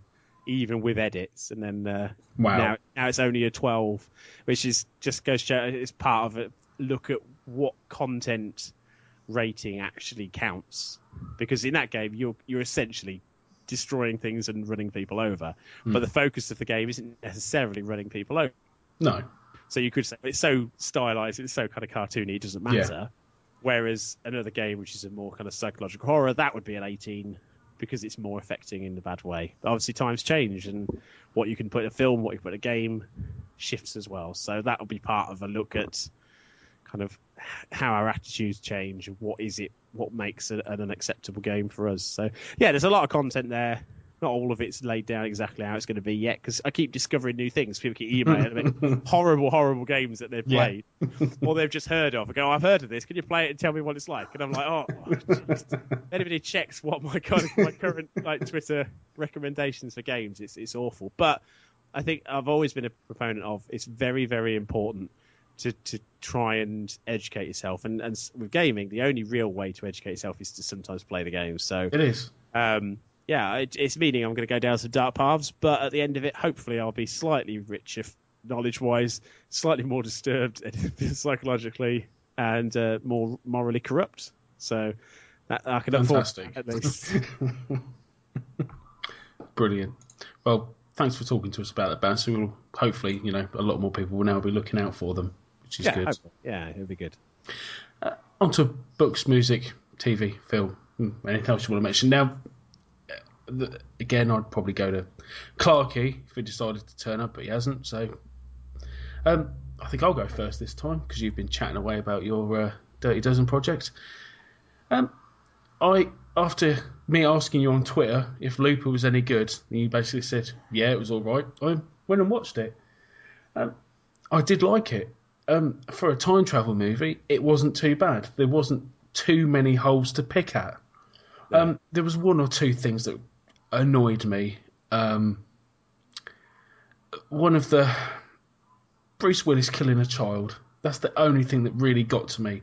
I mean, I've seen some pretty horrific things film-wise and through games and stuff, but killing of a child is always something that will get you. But other than that, it was a good film. I mean, particularly the bit where I don't think this is much of a spoiler, where one of the blokes who got away and they started inscribing stuff on his arm. Yeah, it's a great sequence, an absolutely brilliant sequence. And it's one you can't really describe without when you see it. It's because it's so subtle to start with. Yeah, and you think, hang on, didn't he have 5 fingers of an echo? It's just like. But that's his nose. It was a really creepy sequence. But actually, because I'm a huge fan of time travel films, and so for all the time travel films I've ever seen, I mean, the only comparable really is Marty McFly slowly fading out of existence at the Enchantment of the Sea does.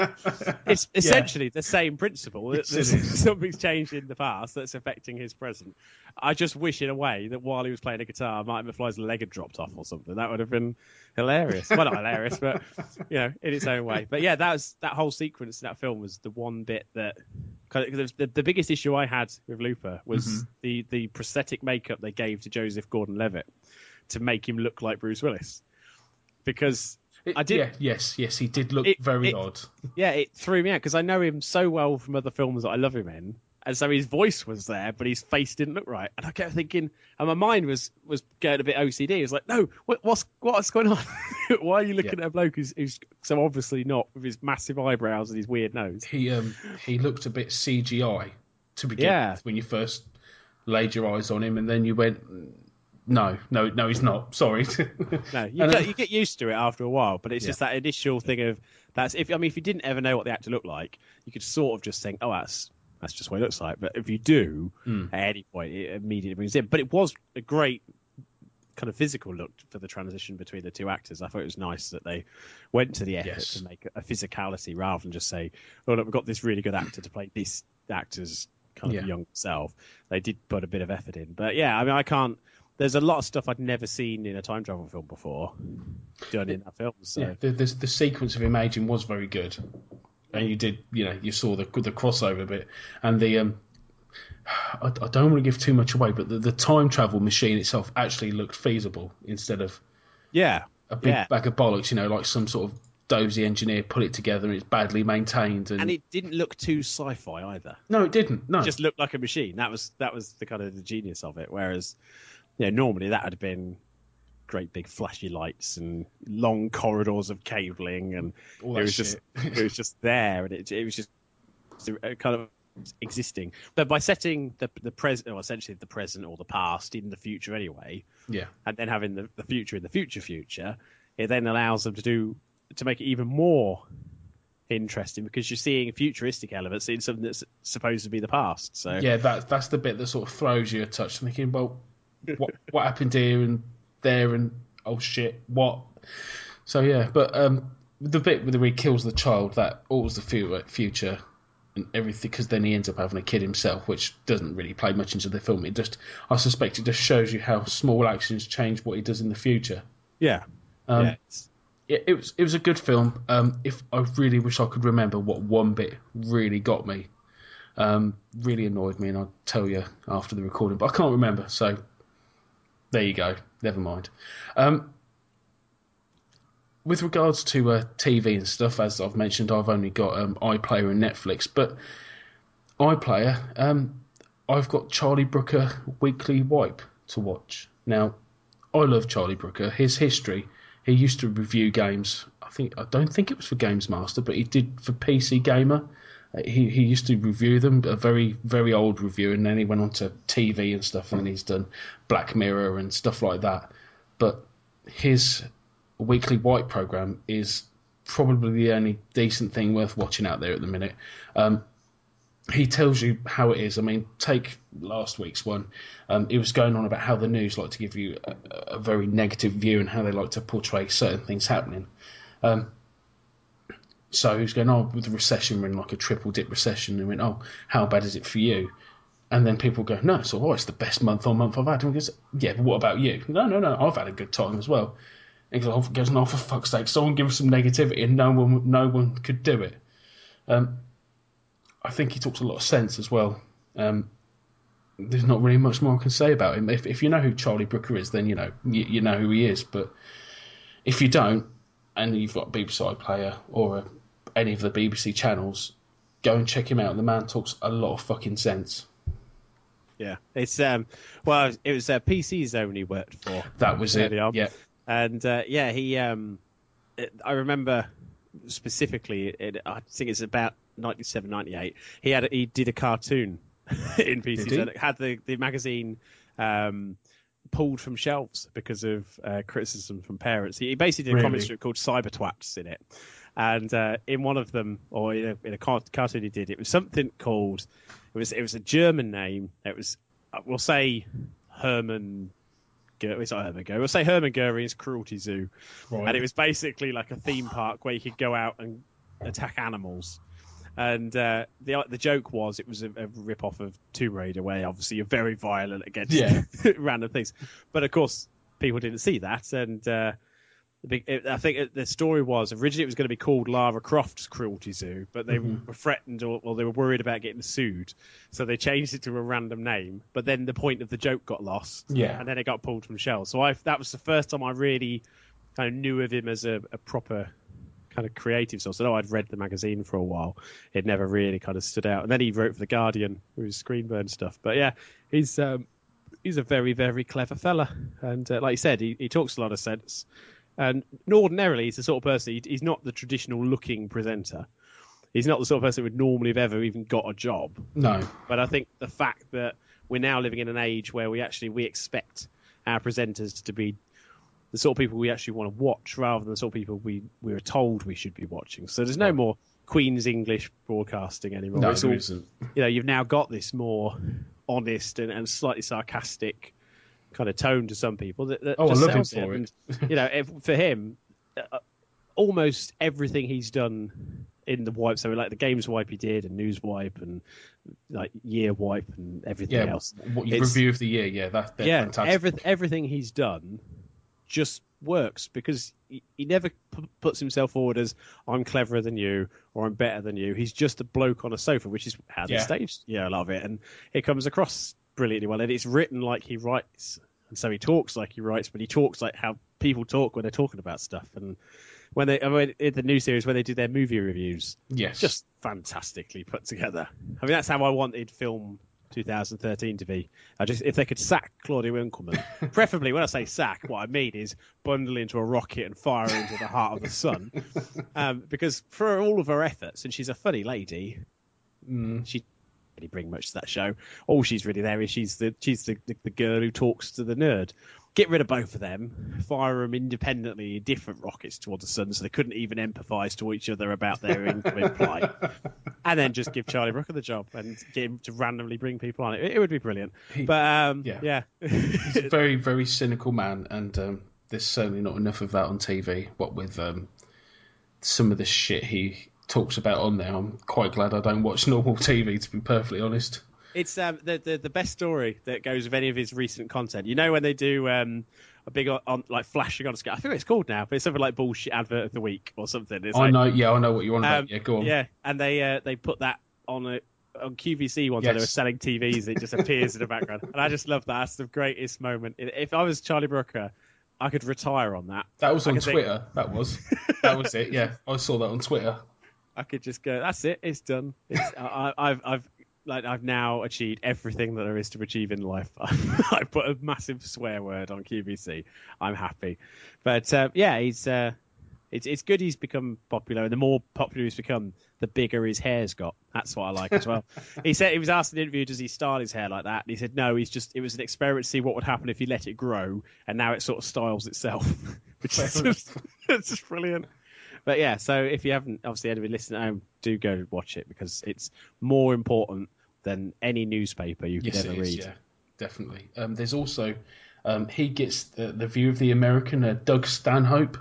Yes. Yeah. I have listened to nearly every single one of his stand-ups, and it is certainly not suitable for children. The stories about him in trannies and getting off his tits on LSD and all sorts. He sounds like an interesting bloke, to be perfectly honest, but it's not for children. It really isn't. Doug Stanhope's, I mean, they put a bit of it in this series, his routine about the NHS. Well, it was a bit I love about it. It was from an old stand-up show, but it was the one where he was talking about Hitler's plan to help Britain putting some decent roads in. He goes, Hitler came across and he tried to bomb it all to shit so we could build it again. And what did the British do? They threw it back in Hitler's face and built it brick by brick how it had been done before. Oh, exactly how it was, yeah. It was just, as a routine, it's a brilliant stand-up routine. But actually, in the concept of putting on Charlie Brooker's show as well, Stanhope is incredible on there, because it gives you, he's as critical of Americans as he is anybody else. Oh yeah, it's the important thing, because it sometimes comes across, if you see the wrong routine, he looks like somebody who just hates British people. Doug Stanhope hates everybody, including himself. Humanity. Yeah. He's the sort of person that Bill Hicks would have been if Bill Hicks was around today. But probably yes. Bill Hicks was so angry, but he didn't have enough channels to do it, whereas Doug Stanhope now has got the internet. And he can find more things to be angry about more often. Yes. Oh god, well, there's certainly enough out there. Doug Stanhope does tour England, and I only recently found out he did the Key Theatre in Peterborough. Otherwise, I would have bloody ran there and seen it. Because he's fantastic. I keep tweeting him and asking him when he's going to come back to England, but I've had no reply yet. So I may have to start getting offensive to see if I actually get a reply from him. But, yeah. I was going to talk about a film I saw a while ago called DMT, the spirit molecule. Is that something that interests you, Bouncy? I've not heard of it. It's on Netflix. What it is, the long and short of it is there's this chemical that's in everything. It's called DMT. It's not, the abbreviation is DMT, but I couldn't tell you because it's about 40 letters long. That sort of chemical. People who take it, mainly tribes and stuff, they use it to commune with God, with the universe as a whole. But what they did, some scientists in America took some trials of it to see what it would do. So they had people sign up for it, and they basically injected them with it and see what would happen. I think this was early 90s, something like that. Now, they're all done separately, but they all reported the same thing. They reported they detached from their body and went to a different plane where they could see people that they once knew, like dead relatives, and they understood the universe and everything was answered, and that, they're not afraid of death and they know where they're going, and it's all very spiritual stuff, and how it's really, I'm struggling to explain it, Bouncy, I really am. How people are going to progress forward and what is to come.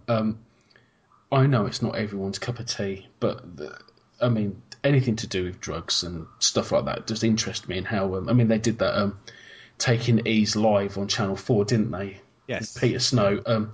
One bloke said it did nothing to him, so yeah, fair enough. I think there's a lot wrong with the drugs policy of this country and many countries, to be perfectly honest, but which I could go on about separately, but this isn't the place for it. It's interesting. If you want to watch something that is completely different from everything else you've seen, I would go and watch it. I really would.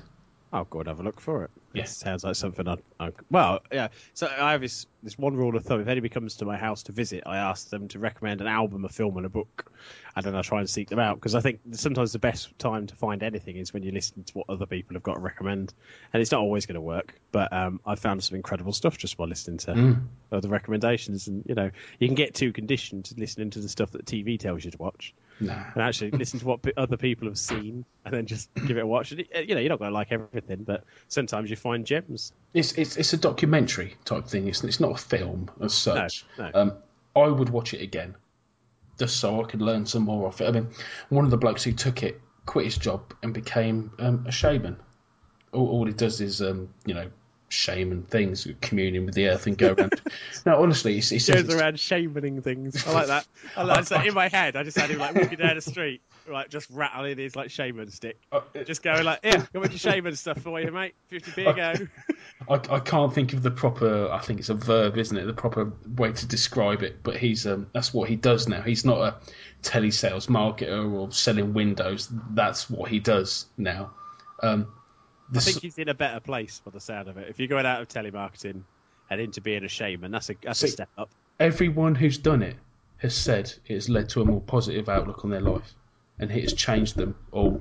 I think a lot of people need a moment of realization, and sometimes an epiphany. Sometimes it comes chemically, and sometimes it's forced upon you by a job situation. But yeah, I think it happens to a lot of people, and too often it happens to people too late in the day. Which is, the whole midlife crisis thing is very often it's not an actual kind of problem. It's just the fact that you suddenly realise, what the fuck am I doing this for? What am I doing that? Why am I that person when I could be this? And I think it's something that hits a lot of people. So it doesn't surprise me at all. Their epiphany, as it were. I really would. If you like that sort of change of life exploration sort of thing, I would certainly give it a look, Bouncy. Honestly, I will do. So what have you been up to then, the old fruit? Well, my old mucker, I've just started reading George Orwell's 1984 again. Again? Yeah, I read it I used to read it every other year. Right. Did when I started studying A-level English. I read it then. And I'm of the opinion that it's one of the best books I've ever read. It will never be bettered in many things it does. It is good. And what I tend to find is I read it at different points in my life, and it suddenly has either a slightly different feel to it, or I take something else from it, or history changes slightly and it becomes more pertinent in some areas. So a lot of people say, oh, he was very, very very, very good at predicting the future. He wasn't predicting the future. He was writing what it is to be watched, what it is to be oppressed. Yeah. And the problem is we've slowly but surely been going down a route where we're now becoming more and more aware of how oppressed we actually are day to day. So whereas in the 40s, there was the feeling that everything was controlled and you didn't have all the freedoms that you were told you had. Nowadays, we're very aware of it because the internet and leaks and the 24-hour news and papers fighting for headlines constantly remind us that the people that we pay for and the people that we vote for are the very same people that are fucking us every day. And, pretty much, yeah. Yeah, George Orwell basically said that, that there are these people who are just going to decide what you should or shouldn't do, what you should or shouldn't think, and what is acceptable, what isn't acceptable. And so now it's more than ever, it's kind of there, CCTV, somebody's watching you, Forget the fact that Big Brother's a TV show. That's not relevant. Let's not go there, right? But the first series of Big Brother was, and that was, I watched that with great interest because it was a social experiment, the first one. It was, yeah. And it was actually a very interesting because you had at that point proper psychologists who were actually talking about psychology. And then it was like everybody else wanted to be on TV because they realised they could just get naked and throw themselves at a wall. So I want to do that, put me on telly. And then immediately the experiment's ruined. Interesting, there's another by the same people. They did Shattered. I don't know if you ever saw that, which was a sleep deprivation competition. No, I didn't. See who could stay awake the longest. Oh, God.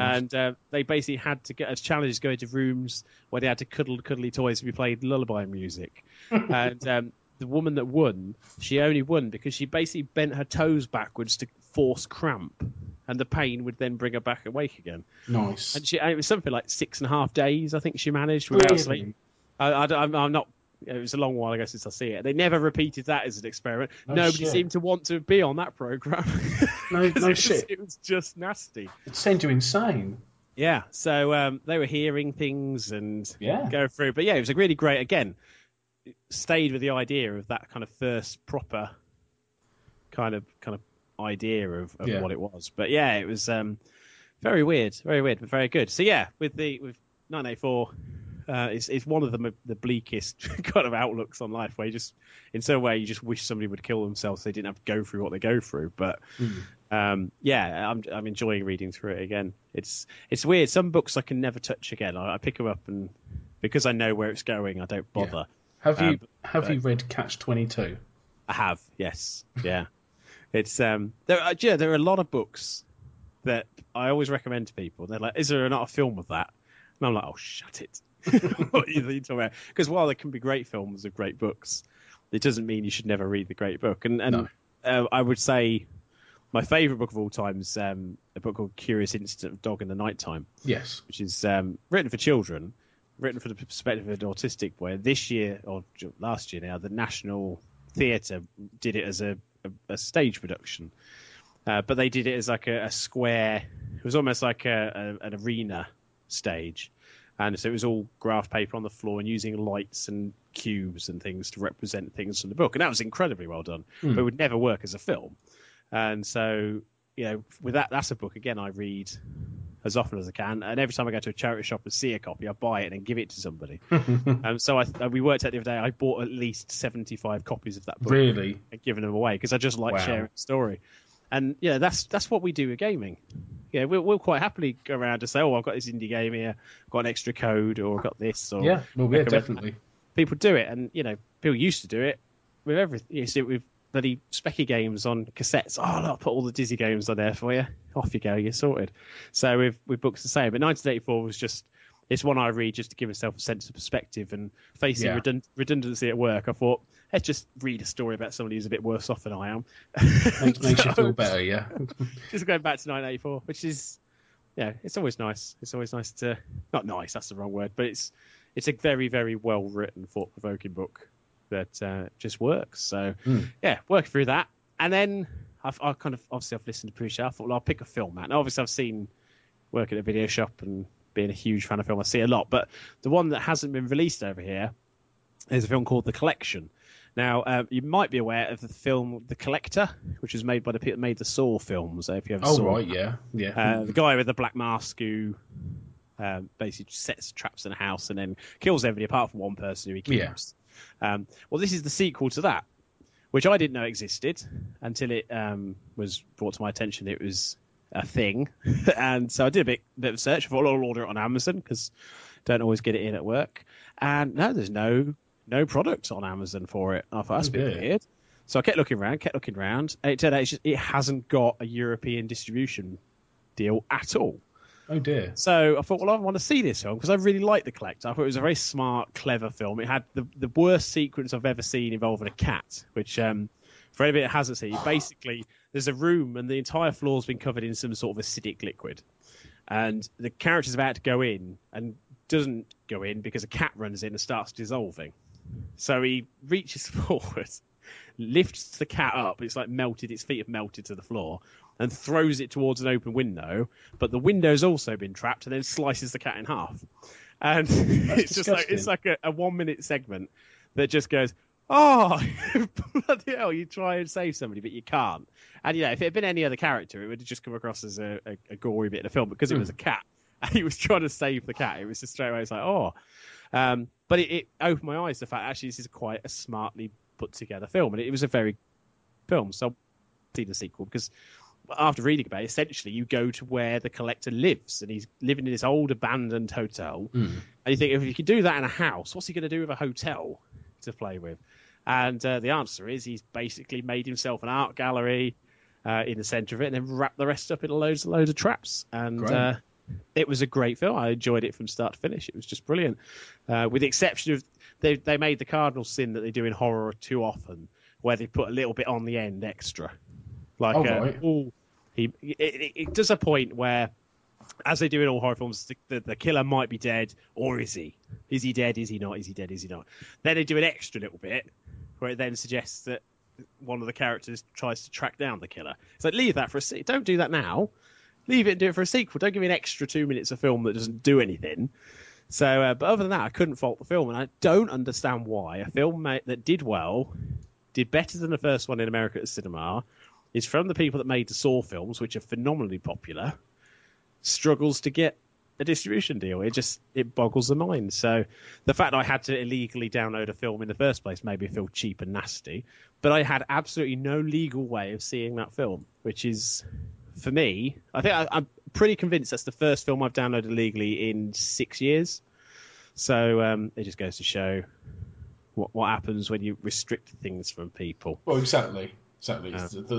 There's no reason for them to not distribute it to the rest of the world. So even if they just went a digital channel, even if they just did it straight to film or Netflix, which you sometimes see, smaller films just get put onto a digital service. I'm not saying they should go for a full retail release, but it does seem odd when it's coming off. I mean, the writers have made or written some of the more kind of popular horror films of the last decade. So, yeah, very strange, and I'm a bit annoyed that I had to go to such lengths to get it. But when it does come out, I will buy it just to make sure they get their money. But for now, it's just frustrating that I've had to go down an illegal channel when I could have very easily just done it somewhere else. So that's that. And then I went to see Wreck-It Ralph at the cinema, and I've been looking forward to it greatly. Any film... I like CGI animation anyway, and so for the film to be set in and around video games was always going to be a winner. Yeah. Unfortunately, I chose a day in which the cinema was entirely full of 5 to 7 year olds. And, were you on your own? No, I was there with the family. Oh, fair enough, I had 2 of my own 5 to 7 year olds there as well. Bloody hell! But all the way through, there was all these really nerdy moments where if I'd have been there with friends of my own kind of interest, we'd have gone, look, there's a reference to Leroy Jenkins. There's a reference to Leroy Jenkins there. All these bloody 5-year-olds were like, it's Pac-Man! Oh! Let's fuck off, Pac-Man's easy. Everybody knows Pac-Man. Although, weirdly, I met a woman once who'd never heard of Pac-Man. She was in her 40s and hasn't heard of Pac-Man. What? I said, how could you, even if you're not into game, you don't have to be into gaming to know what Pac-Man is. No, you don't. I'm sure there are as yet undiscovered tribes in the Brazil that know what Pac-Man is. Argentina, maybe not, but sod Argentina. Yeah. But I basically made a Christmas decoration of 2 of the ghosts of Pac-Man, and I had to explain to her what Pac-Man was. Wow. I even now, I hope she was just taking the piss, because who the hell hasn't heard? I could understand if it was like Eye of the Beholder or something like that, but it was Pac-Man. Everybody, anyway. So yeah, so I was watching all these moments where I just wanted to go, oh, I love this film. This is brilliant. It's got all these this level of detail that I can't possibly appreciate without a Blu-ray copy to just pause it, just analyze the scene, move it forward, pause it again. But yeah, it's just the thing is, it's not a film for gamers. It is a film for everybody, but gamers will absolutely lap up some of the little details. It might not be a film that everybody will enjoy as a story, but you can't help but appreciate the level of kind of nerdiness that's hidden in there just as a... Well, they do that with kids' films these days, don't they? They do. And that's the thing. Somebody said to me, oh, you're going to see the gaming film. I said, oh, gaming film. It's a film about gaming. That's like saying that Disney's Cars is only really applicable if you're a mechanic. Yeah, it's the same logic, really. If people say, well, the only people are going to want to watch Wreck-It Ralph are people that are into gaming. No. I'm not made of plastic, but I'm quite interested in watching Toy Story. Well, it's the fact that they make it for adults as well, with the little references, and the fact that you can sit there and geek out as well at all sorts of different things, and the fact that the kids are glued to it and you're glued to it as well, which is who makes the film? It's not Pixar, is it? No, this is it's Disney. So it's just Disney's animation studios, but it's produced by John Lasseter. Because obviously they bought out Pixar. He oversees their stuff, and they work together. But yeah, it comes across. They also, I don't know if you've seen on the internet the last couple of weeks, it's been shared around quite a lot. The Paperman short animated film. No. Basically, it's worth tracking down if you're not going to go to the cinema to see it. It's a short. It's about 5 minutes long. It's 3D animation, but done with 2D hand-drawn black and white style element to it. It's very, very beautiful little film. I knew it was attached to Wreck-It Ralph at theatres, so I didn't see it on the internet because I wanted my first experience of it to be on the screen. I would say at the end of it, and I'm not the sort of person that would well up at everything, but it did hit me with a certain amount of this does the job it was supposed to do. It's made you hit a certain emotion in the way you're supposed to. But very clever, very, very, very good looking film. And it's actually, for me, that's the future of animation now. It hit you right in the feels, yeah? Sorry? It hit you right in the feels. Oh, yeah, definitely. But, so in some respects, Wreck-It Ralph pales in comparison to how brilliant. But this is often the case. It's easy to do a 2-minute animation. A 2-minute animation, anybody can... Well, not anybody, but it's very, very easy to do a really good, effective piece of animation. Like Up. Take Up, for example. The first 5 minutes of Up... I cried. You could take those out, and that would be a 5-minute film. And it would be incredibly powerful. Instead, they use that as a launch pad for the rest of the film. But essentially, that's a separate entity. It's nothing to do with the main adventure. It's the motivation for why he then becomes embroiled in the adventure. But essentially, that's just really good storytelling. You don't expect it, do you? No. No. And it's not... And you can watch it with children who understand that the adults are sad, but they don't quite understand why. And then every adult who watches it just goes, "Oh, fuck's sake, Disney. What are you doing? Jesus." I'm at the cinema with my kids, and we're all crying, and the kids are looking at us, wondering what's wrong with us, as like Grandad finally slipped away. And yeah, it's very good. And Pixar do every film they do. They put out a short film before it. So the last one, I'm trying to think of what film it was. It's what's the last Pixar release? I can't remember, but they did one where it was the people. I don't know if you see it, cleaning the stars on the moon. If you see that, but basically there's this 3 generations go in a rowboat, and they sail. You know when you see in the cinema the big moon over the horizon, it's really looks huge. They literally just stick a hook in it and climb onto the moon, and they sweep stars off the moon. Yeah, and it's just a really, really sweet little film, but couldn't have worked over an hour and a half. So it's a lot easier to do a nice little artistic. And indie games, indie games you can very often complete quite quickly because they do what they do in a very kind of brief amount of time. I think To the Moon, if it had been much longer and padded out more, would have completely lost. I've got it, but I've not played it. So please, I've heard it's an emotional game. I think emotional's the right word, but also it's a narrative rather than a game, is what I keep telling people, because so many people play it, and there's so much kind of text and dialogue and stuff to read through to enjoy. And people are like, "Well, I just want to be running around shooting things like that." Go and play a different game there. Yeah, exactly. This is for you. But again, that a lot of indie games, they need to know their limits. It works with films and books as well. There are a lot of films that are just an hour too long. You think if you'd just taken half that film off, it would have been a tighter, kind of more enjoyable experience. But instead, feel, we've got to have a 2-hour runtime because that's the norm. No, if your film's an hour and 10 minutes, do it for an hour and 10 minutes. Put 20 minutes of credits on the end if you want, for all the nerds that want to sit there and read everything in detail. Yeah. Then it'll be an hour and a half. But your story can only be as long as the story will withhold. So, yeah, it's all good. It's all good. And Wreck-It Ralph was great. So, yeah, if you've kind of not seen it, you'll want to see it. And if you like animation, anyway, go and look for Paperman. It's on the internet and at the cinemas. Cool. Thank you very much, Bouncy. News. Because I'm hosting the show this time, not all of the stuff I find interesting in the news is game related, so you will all be subjected to other stuff I find interesting that I think you should all know. But the first bit I'm going to go on about is PC gaming related. Gabe Newell, the big man at Valve, has argued that PC gaming will take over the living room because I assume they're going to get bigger, better, harder, faster, and more people are going to do it. Basically, with such things like the Nvidia's Shield, if you've ever heard of it, it's more of a streaming device. I'm going to have to talk not for long about this because I did find it and I haven't actually read it yet. I don't know if you've taken the. I've read the article you posted up. Yes, I've read it through. Thank God. I mean, I can weigh in on it actually because, as I was saying earlier, the main reason why a lot of people are PC gamers is because the PC's out of the living room to start. But then there comes a point of kind of transgression between the two, where you start thinking, well, why shouldn't it be where it is? Why shouldn't it be under the TV?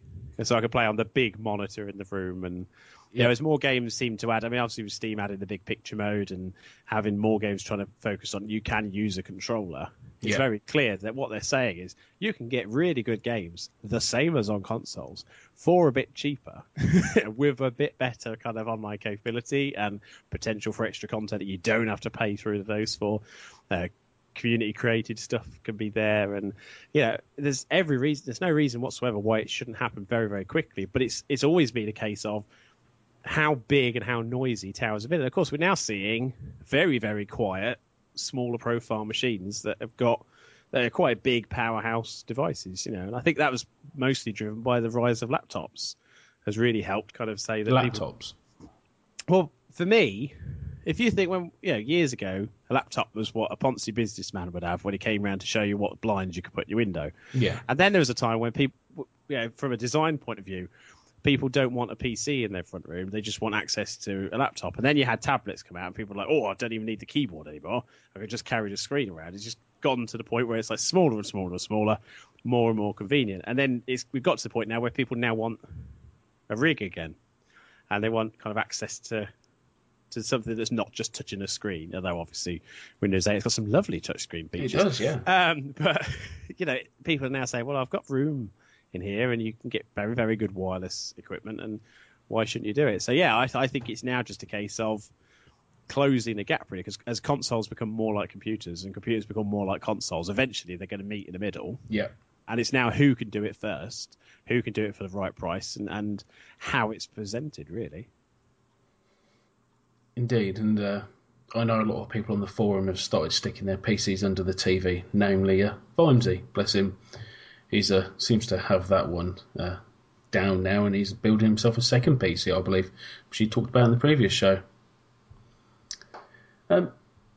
Next thing on here is now, Friday. I don't know if anyone really knew about this, but there was that asteroid that was due to fly past the Earth. Did you hear about that? I tried to look for it, but we couldn't see it from where we were. But, very, very exciting bit of news that was. Indeed, and earlier that day, some rocks hit Russia, coming from the other direction. Which was, for me, one of the best moments of the whole of the internet. Because thanks to Russians and their crazy insurance policies requiring dashboard cameras, we got the most well-covered meteor strike in the history of mankind. and all of it was just brought out across.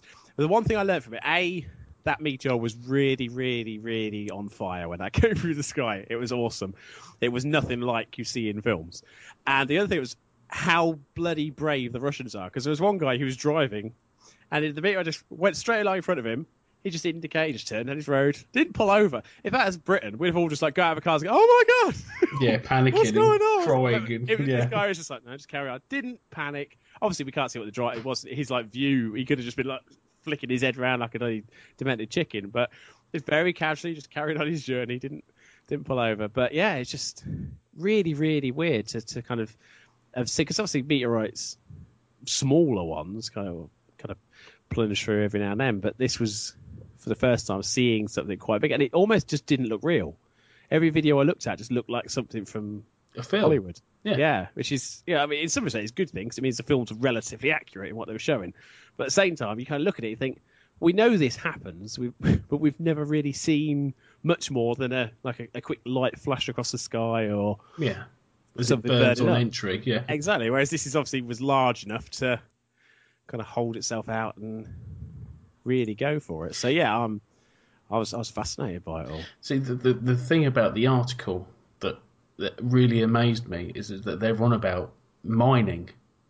If they can get 10% of it off, the materials are worth 125 billion. That's only 10%. And reading through the article, they've basically said that if they can mine it off, they can't get it back to Earth because they haven't figured that one out yet. But what they can do is leave it up there and use it to start building things.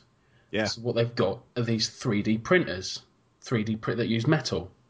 Yeah. So they can build girders and structures Yeah, which they talked about recently as well, colonising the moon, didn't they, with the same sort of principles as well before this happened. And with this one, what's quite interesting is the obviously for a Bits and PCs audience, they wanted to use Firefly spacecraft with the name of the spacecraft they were proposing to use to go to the asteroid, which is... Vimes, he'd love it. He'd lap it up. All I really care about is I think it's worth a try. Let's send Ben Affleck and Bruce Willis up there. Worst case scenario, they don't stay there. Back. Best case scenario, Michael Clark Duncan gets to sing a nice deep song on the way out of the airport. But no, it's. I think we're living in a world now of kind of limited resources. People are sort of constantly against the idea of fracking, despite the fact that A, is very, very good source of energy, and B, it makes Battlestar Galactica fans very happy. It's only a matter of time. I mean, they keep saying about going up and harvesting stuff from space. They should. This is the command and conquer rule of thumb. This is what's always been, Well, there's a company called Planetary Resources, backed by our favourite internet provider or search engine, Google. So I think they've got enough money to throw at it. Well, that's the thing. It's all it takes is money. And there's a... I forget who said it originally, but I think Bungie actually said it earlier on a video they were talking about. We're only limited by your imagination.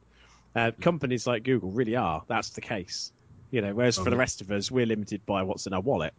But when your wallet's bottomless, why shouldn't you be? Okay, if Virgin can sort out tourist trips to space... I'd love to go on one of them. I really would. Why can't they just sit there and go, well, you know what, let's just make a giant anchor and we'll just throw it up at just the right angle, and then the asteroid will slowly go around. We'll make a giant track for it, so we're never pulling it in, and it just slowly rotates around this giant anchor, and we can just climb up the pole. It's the thing is, it's one of those things that to some point you think, well, that's complete science fiction. You couldn't possibly. But actually, going to the moon was science fiction at one point, and we did that. And it wasn't really that hard because we did it in the 60s. Exactly, yeah. The technology was nowhere near what we had. It's mostly the only issue is getting them back. That was the big problem. It wasn't putting something into space. All you need for that is a lot of fuel and something pointy. That's the science. I mean, it's a basic version, but that's the science of space travel. Just get out without burning, and then try and get back again. Exactly. So now we're at a point where if we can go to the bottom of the sea and try and mine for oil, where's the difference between going into space and mining elsewhere? There's a lot more pressure under the sea. I mean, it's a lot more dangerous. The Marianas Trench for starters. I mean, people said when they had that massive BP oil leak and they were trying to sort of kind of seal up the leak, and people say, well, why is it so difficult? What do you mean, why is it so difficult? It's on the bottom of the sea.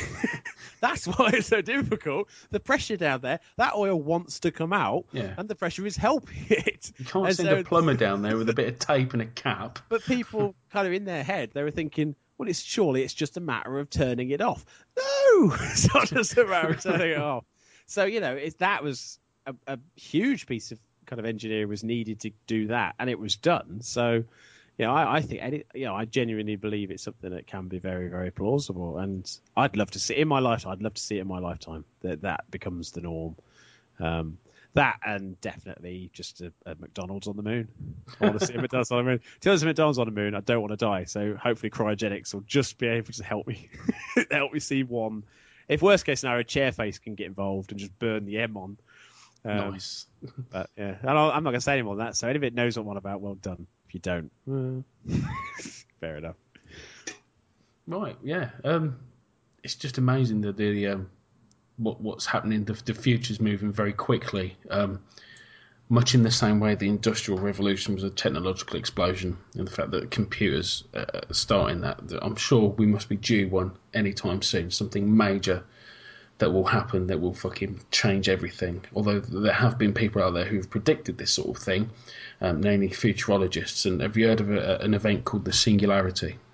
Yes, I have. That is supposed to be coming soon, and a lot of people are scared, but I am not. I am quite hopeful for it. And if it does happen, then hopefully a lot of problems will be sorted. But I'm not going to go on about that because that could go somewhere else. And if you're generally interested, Google it. But if... Google it. That's where it's all going to happen anyway, apparently. So, yeah. Like I say, by Googling it, we're actually helping it along a bit because that analytical search engine will use all of those terms to build its intelligence up. That's where you think it's going to come from, yeah?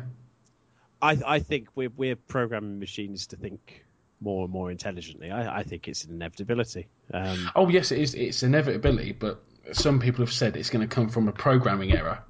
That someone will do something. Or I think it's going to be something that somebody's done intentionally. Oh, yeah, from a programming error, from Google becoming conscious, or a search engine because of so much stuff's put into it, or someone's going to make it more intelligent. Yeah. And then that'll make something more intelligent, and then it'll go fucking nuts. I mean, the big advantage we've got in the present day is obviously the majority of Google is full of photos of cats. So, what's going to happen is, we're the Cravendale adverts, everybody's worried about cats getting thumbs. If Google and cats join up, we're all fucked. We are pretty much doomed. There's nothing we can do. Those cats will be having cybernetic thumbs powered by Google, and we'll all be done for. And it'll be our own fault for sharing that picture of that cat that looks like it's hovering because it's laying on a glass table. Everybody that ever laughed at that, you brought around the apocalypse. Yeah, it's your fault, yeah. Releases. Something for all platforms at the moment. Crysis 3 is released on Friday. Is that something you're going to be looking at, Bouncy? I will probably, if it comes in at work, I will probably give it a couple of hours. I've not been wowed by Crysis 2. Crysis 1 I couldn't run on anything because obviously I could barely run Bloody Theme Hospital when it came out. I don't know. Crysis 2 I kind of went into looking forward to it and liking the look of all the kind of PR material and the videos, and then played it. It just didn't feel like a very exciting game. It just, I don't know. Everyday shooter. Yeah, but also even the core mechanics that they were trying to kind of bring in, like being able to run quite fast. Yeah. I just didn't want to do that. I was like, I don't want to run quite fast because then I get into trouble quite quickly. And I always play quite cautiously if I want to be cautious. If I want to run in, I want to be running in throwing grenades, not just running. So yeah, I think the nano suit isn't a gameplay mechanic that suits my gameplay style. So the games are always good. It was always going to be a bit of a struggle, and I'm also not a fan of bow and arrows in games. So no? Crysis 3. No, that's not fair. Far Cry 3, I adored the bow and arrow in Far Cry 3. Sometimes I do, but when it's kind of hinged on being quite heavily featured, I think Tomb Raider will be fine because it's used in a hunting element, a survival element. But in a shooter game, if I'm fighting people with guns, I want a gun. See, one of the few games I think where it does work, and now this is going off on a tangent, is Turok on the N64. Yeah, you were but that's a hunting element again, isn't it? True. Because as good in that, not necessarily N64, but the Xbox version, as effective is just walking up to them and stabbing them in the face. Was always quite good as well. In many ways, the guns were counterproductive, whereas the more traditional dinosaur hunting tools, if you could call it something traditional when hunting a dinosaur, were a bit more kind of go a bit more primal, and it worked. Yeah, oh, definitely. And next one is Metal Gear Rising: Revengeance. That is being released for all three consoles. I gave up with Metal Gear after I think it was the second one. They all became a bit stupid after that. Although I do know a lot of people are very loyal to them, and like I said, I used to be one of them, but it just became more stupid. A lot of people like them. I know Kev doesn't like them because it's all sneaky, stealthy for quite a bit of it, which was something I enjoyed about it. But yeah. This one's not like that though. This one's all action and sword play. Is it? Okay. Yeah, so it's a spin-off with Raiden or Raiden. I always say Raiden, but some people keep telling me it's Raiden. I'm sure it's not. It's a Japanese version. But yeah, it's got the best sword physics engine that they've ever created in a game, which is quite cool. I've still got no interest in it. I like the look of it. I have this thing in games. And I'll put this out there for all the people that listen. That you'll like this. If you put me in a first-person shooter game and you give me an hour to give you an opinion on it, I won't play the game for that hour. What will happen is I'll go into a room which has got TVs, chairs, monitors, and lights, and I'll shoot each one of them in turn and see what happens. If the screen on the TV breaks, I'm impressed.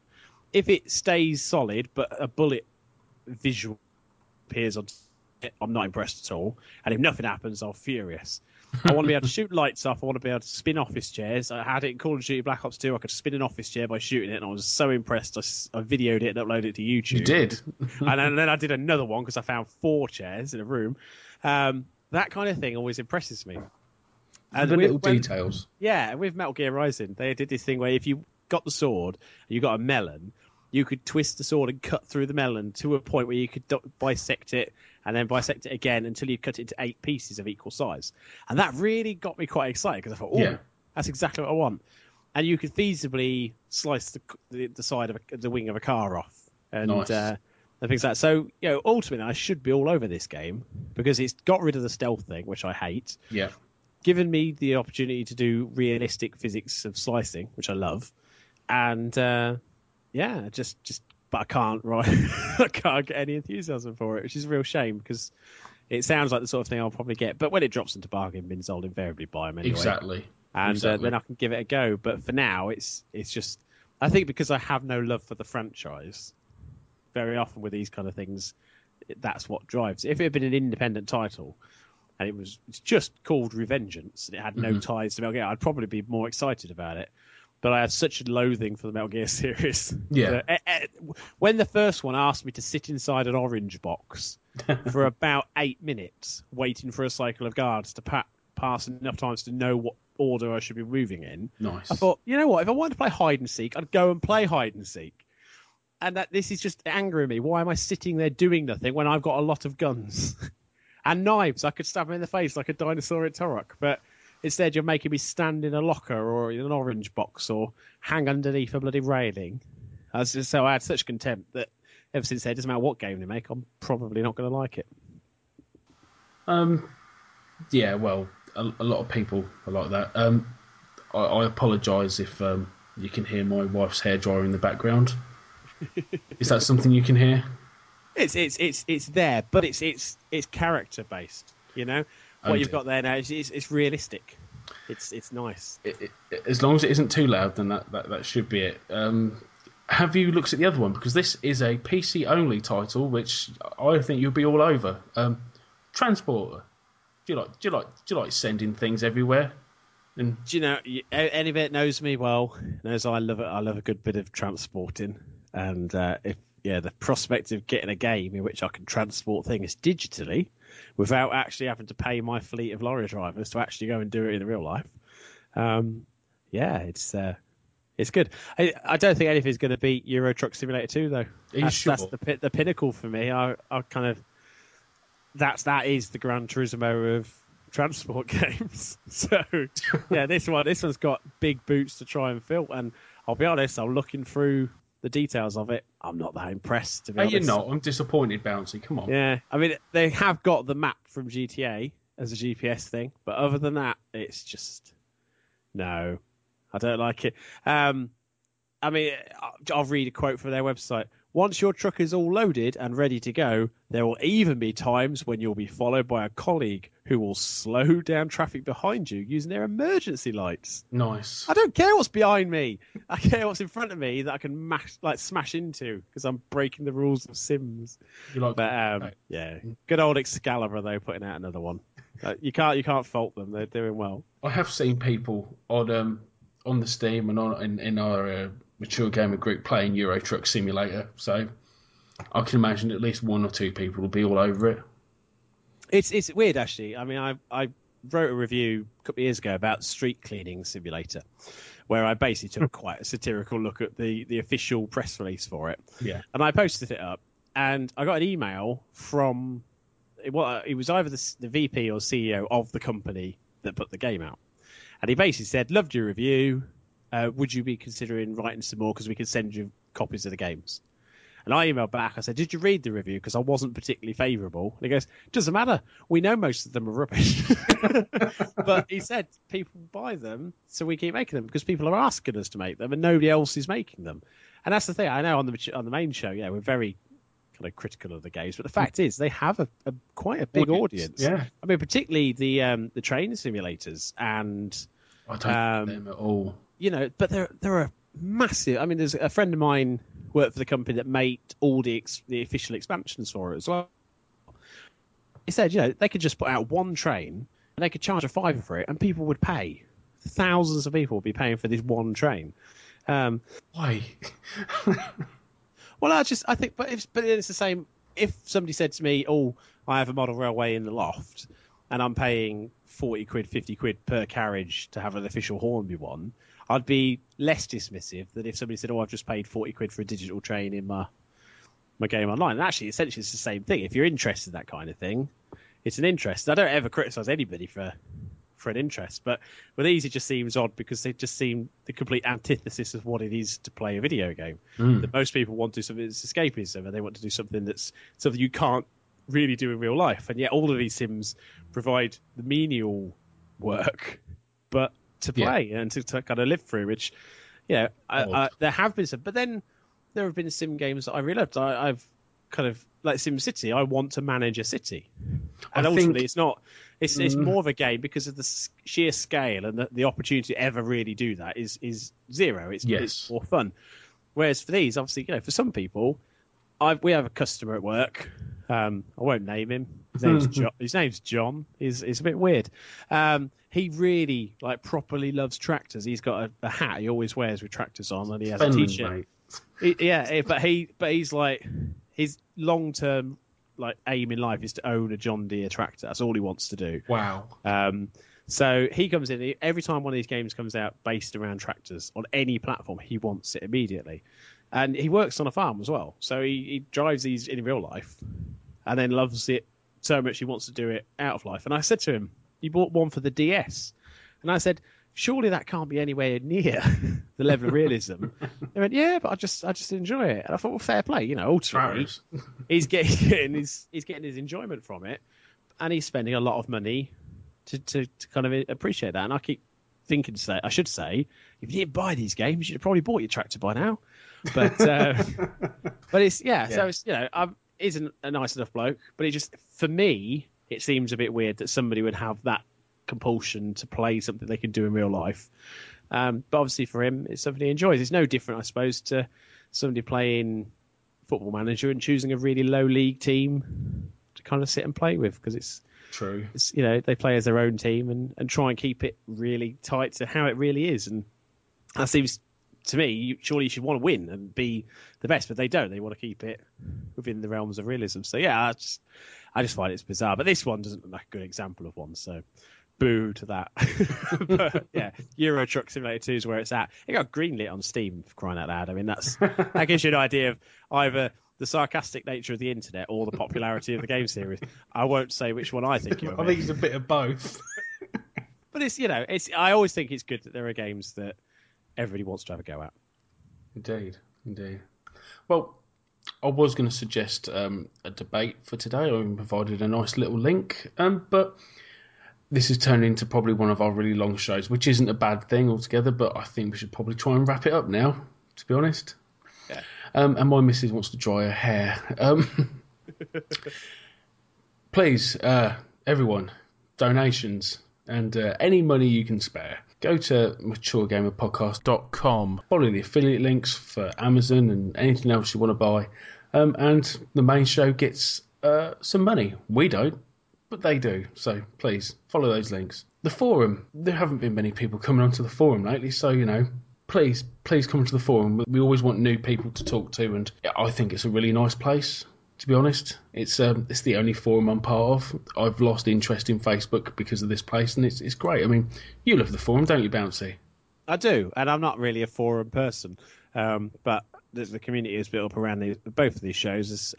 It's full of really decent fellas and ladies, a couple of them as well. And it's what I like about it, actually, more than a lot of them, is there's an element of elitism, but it's all self-driven. There's no we're better than you. It's just we're better than them, and that's pretty much the important point. But no, it's pretty much more welcoming than most forums I've ever seen. And obviously, I'm one of the hosts of the main show, and I don't post on there as much as I probably should. But I think community forums should be the community. And I pitch in every now and then, and sometimes I'll just argue with other legends of the forum and it's good. Talk about stuff. But that's the thing. It's nothing. You can't come in with a negative opinion and just immediately be shot down. if you could back it up, come and have a discussion. That's what it's for. Indeed. Review us on iTunes. The main show's got 300-ish reviews. We've got 72. I like reviews. I'm an egotistical person. I like people telling me I'm doing a good job or a bad job. I've had negative reviews. I've had people tell me that I've been on too many shows, which, is true, but I step up to the plate when it's needed. So yeah, please, more reviews help us get higher, get more people listening to us, which is good, because we've got, it's episode 32. We've got quite a good back catalogue now for people to listen to. So yeah, please do. I would promote the main show right back now, but I'm not. I'm going to promote Bouncy's Lolacost and his Banter Snatch podcasts. Listen to them, review them.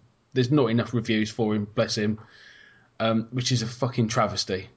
Yeah. Please go and listen. We just finished series 3 of the main show with a Les Mis extravaganza, which has so far had far fewer listens than we would have liked, because we put a lot of work in. And you do, and that's the travesty.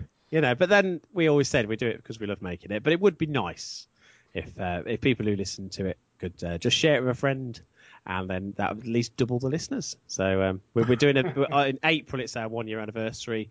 So we're doing a massive special that's going to finish off Actually, it may finish off the show permanently. We haven't decided yet. Oh. But we've got an idea for how the story could end for the characters. We always wanted to do something a bit like Rick Mail, Agent Edmondson. So they did Young Ones, killed them off, then did Filthy Rich and Cat Flap, killed them off, then did Bottom.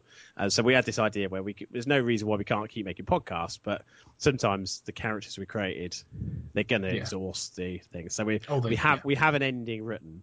But it's whether we use the ending now or whether we perhaps do a 3-part series after the kind of the finale, big show.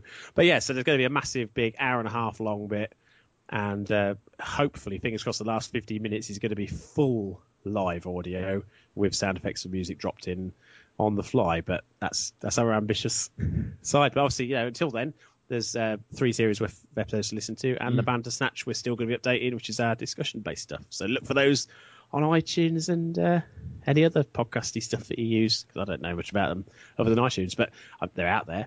Go and have a look. I don't know if you put this in Bouncer, if I did, I can't remember. Promote the main show if you like coats. I didn't write that, but that's a glowing recommendation. If you do like coats, or you like mustard, or you just like somebody who doesn't really play enough games to say that he plays games and to host a gaming podcast, then Kev is the man for you. He basically, the entire podcast is Kev struggling with the idea that he's being constantly upstaged by everybody else on the show. And as much as he doesn't like it, that's how it's been. Anna basically now plays all the games with him, so she's better at it all than him. Steve is Steve. Coat or no coat, he's going to steal the show. Then I storm in with some actual facts. I came to the conclusion that Steve has a coat tattooed on under his coat. Yeah, it's the final layer. Do you know what? Underneath that tattoo, there are 3 mirrors with a coat in the middle of it. So then once you get to that point, there are just infinite coats in every direction you look. I don't doubt it. Email. If you've had a problem with the show or anything else, please email John. His email is ukevilhomer@gmail.com. Any thoughts or anything else? Our show email still doesn't work. We don't know why. Yeah. So we've decided to give everyone John's email if you've got any problems. Facebook, if you do that sort of thing. The Mature Gamer podcast does have a Facebook page, but I believe it is only updated with episodes that have come out. There probably should be more interaction with it, but yeah, follow them and you'll know when a new show has come out. Twitter, follow us on Twitter. The main show is at MPGBits when John decides to put stuff in it. I'm at Fen_man. I mainly retweet science things and stupid stuff I've spotted, and I'm at Bounceable with an H after the second B, and I mostly talk about everything whenever possible, but you're pretty much guaranteed stuff at 3 o'clock in the morning. If I'm awake, it'll be slightly angry. Fantastic. Look forward to that. And that's us done for episode 32. Hope you've enjoyed it, and bye. Bye.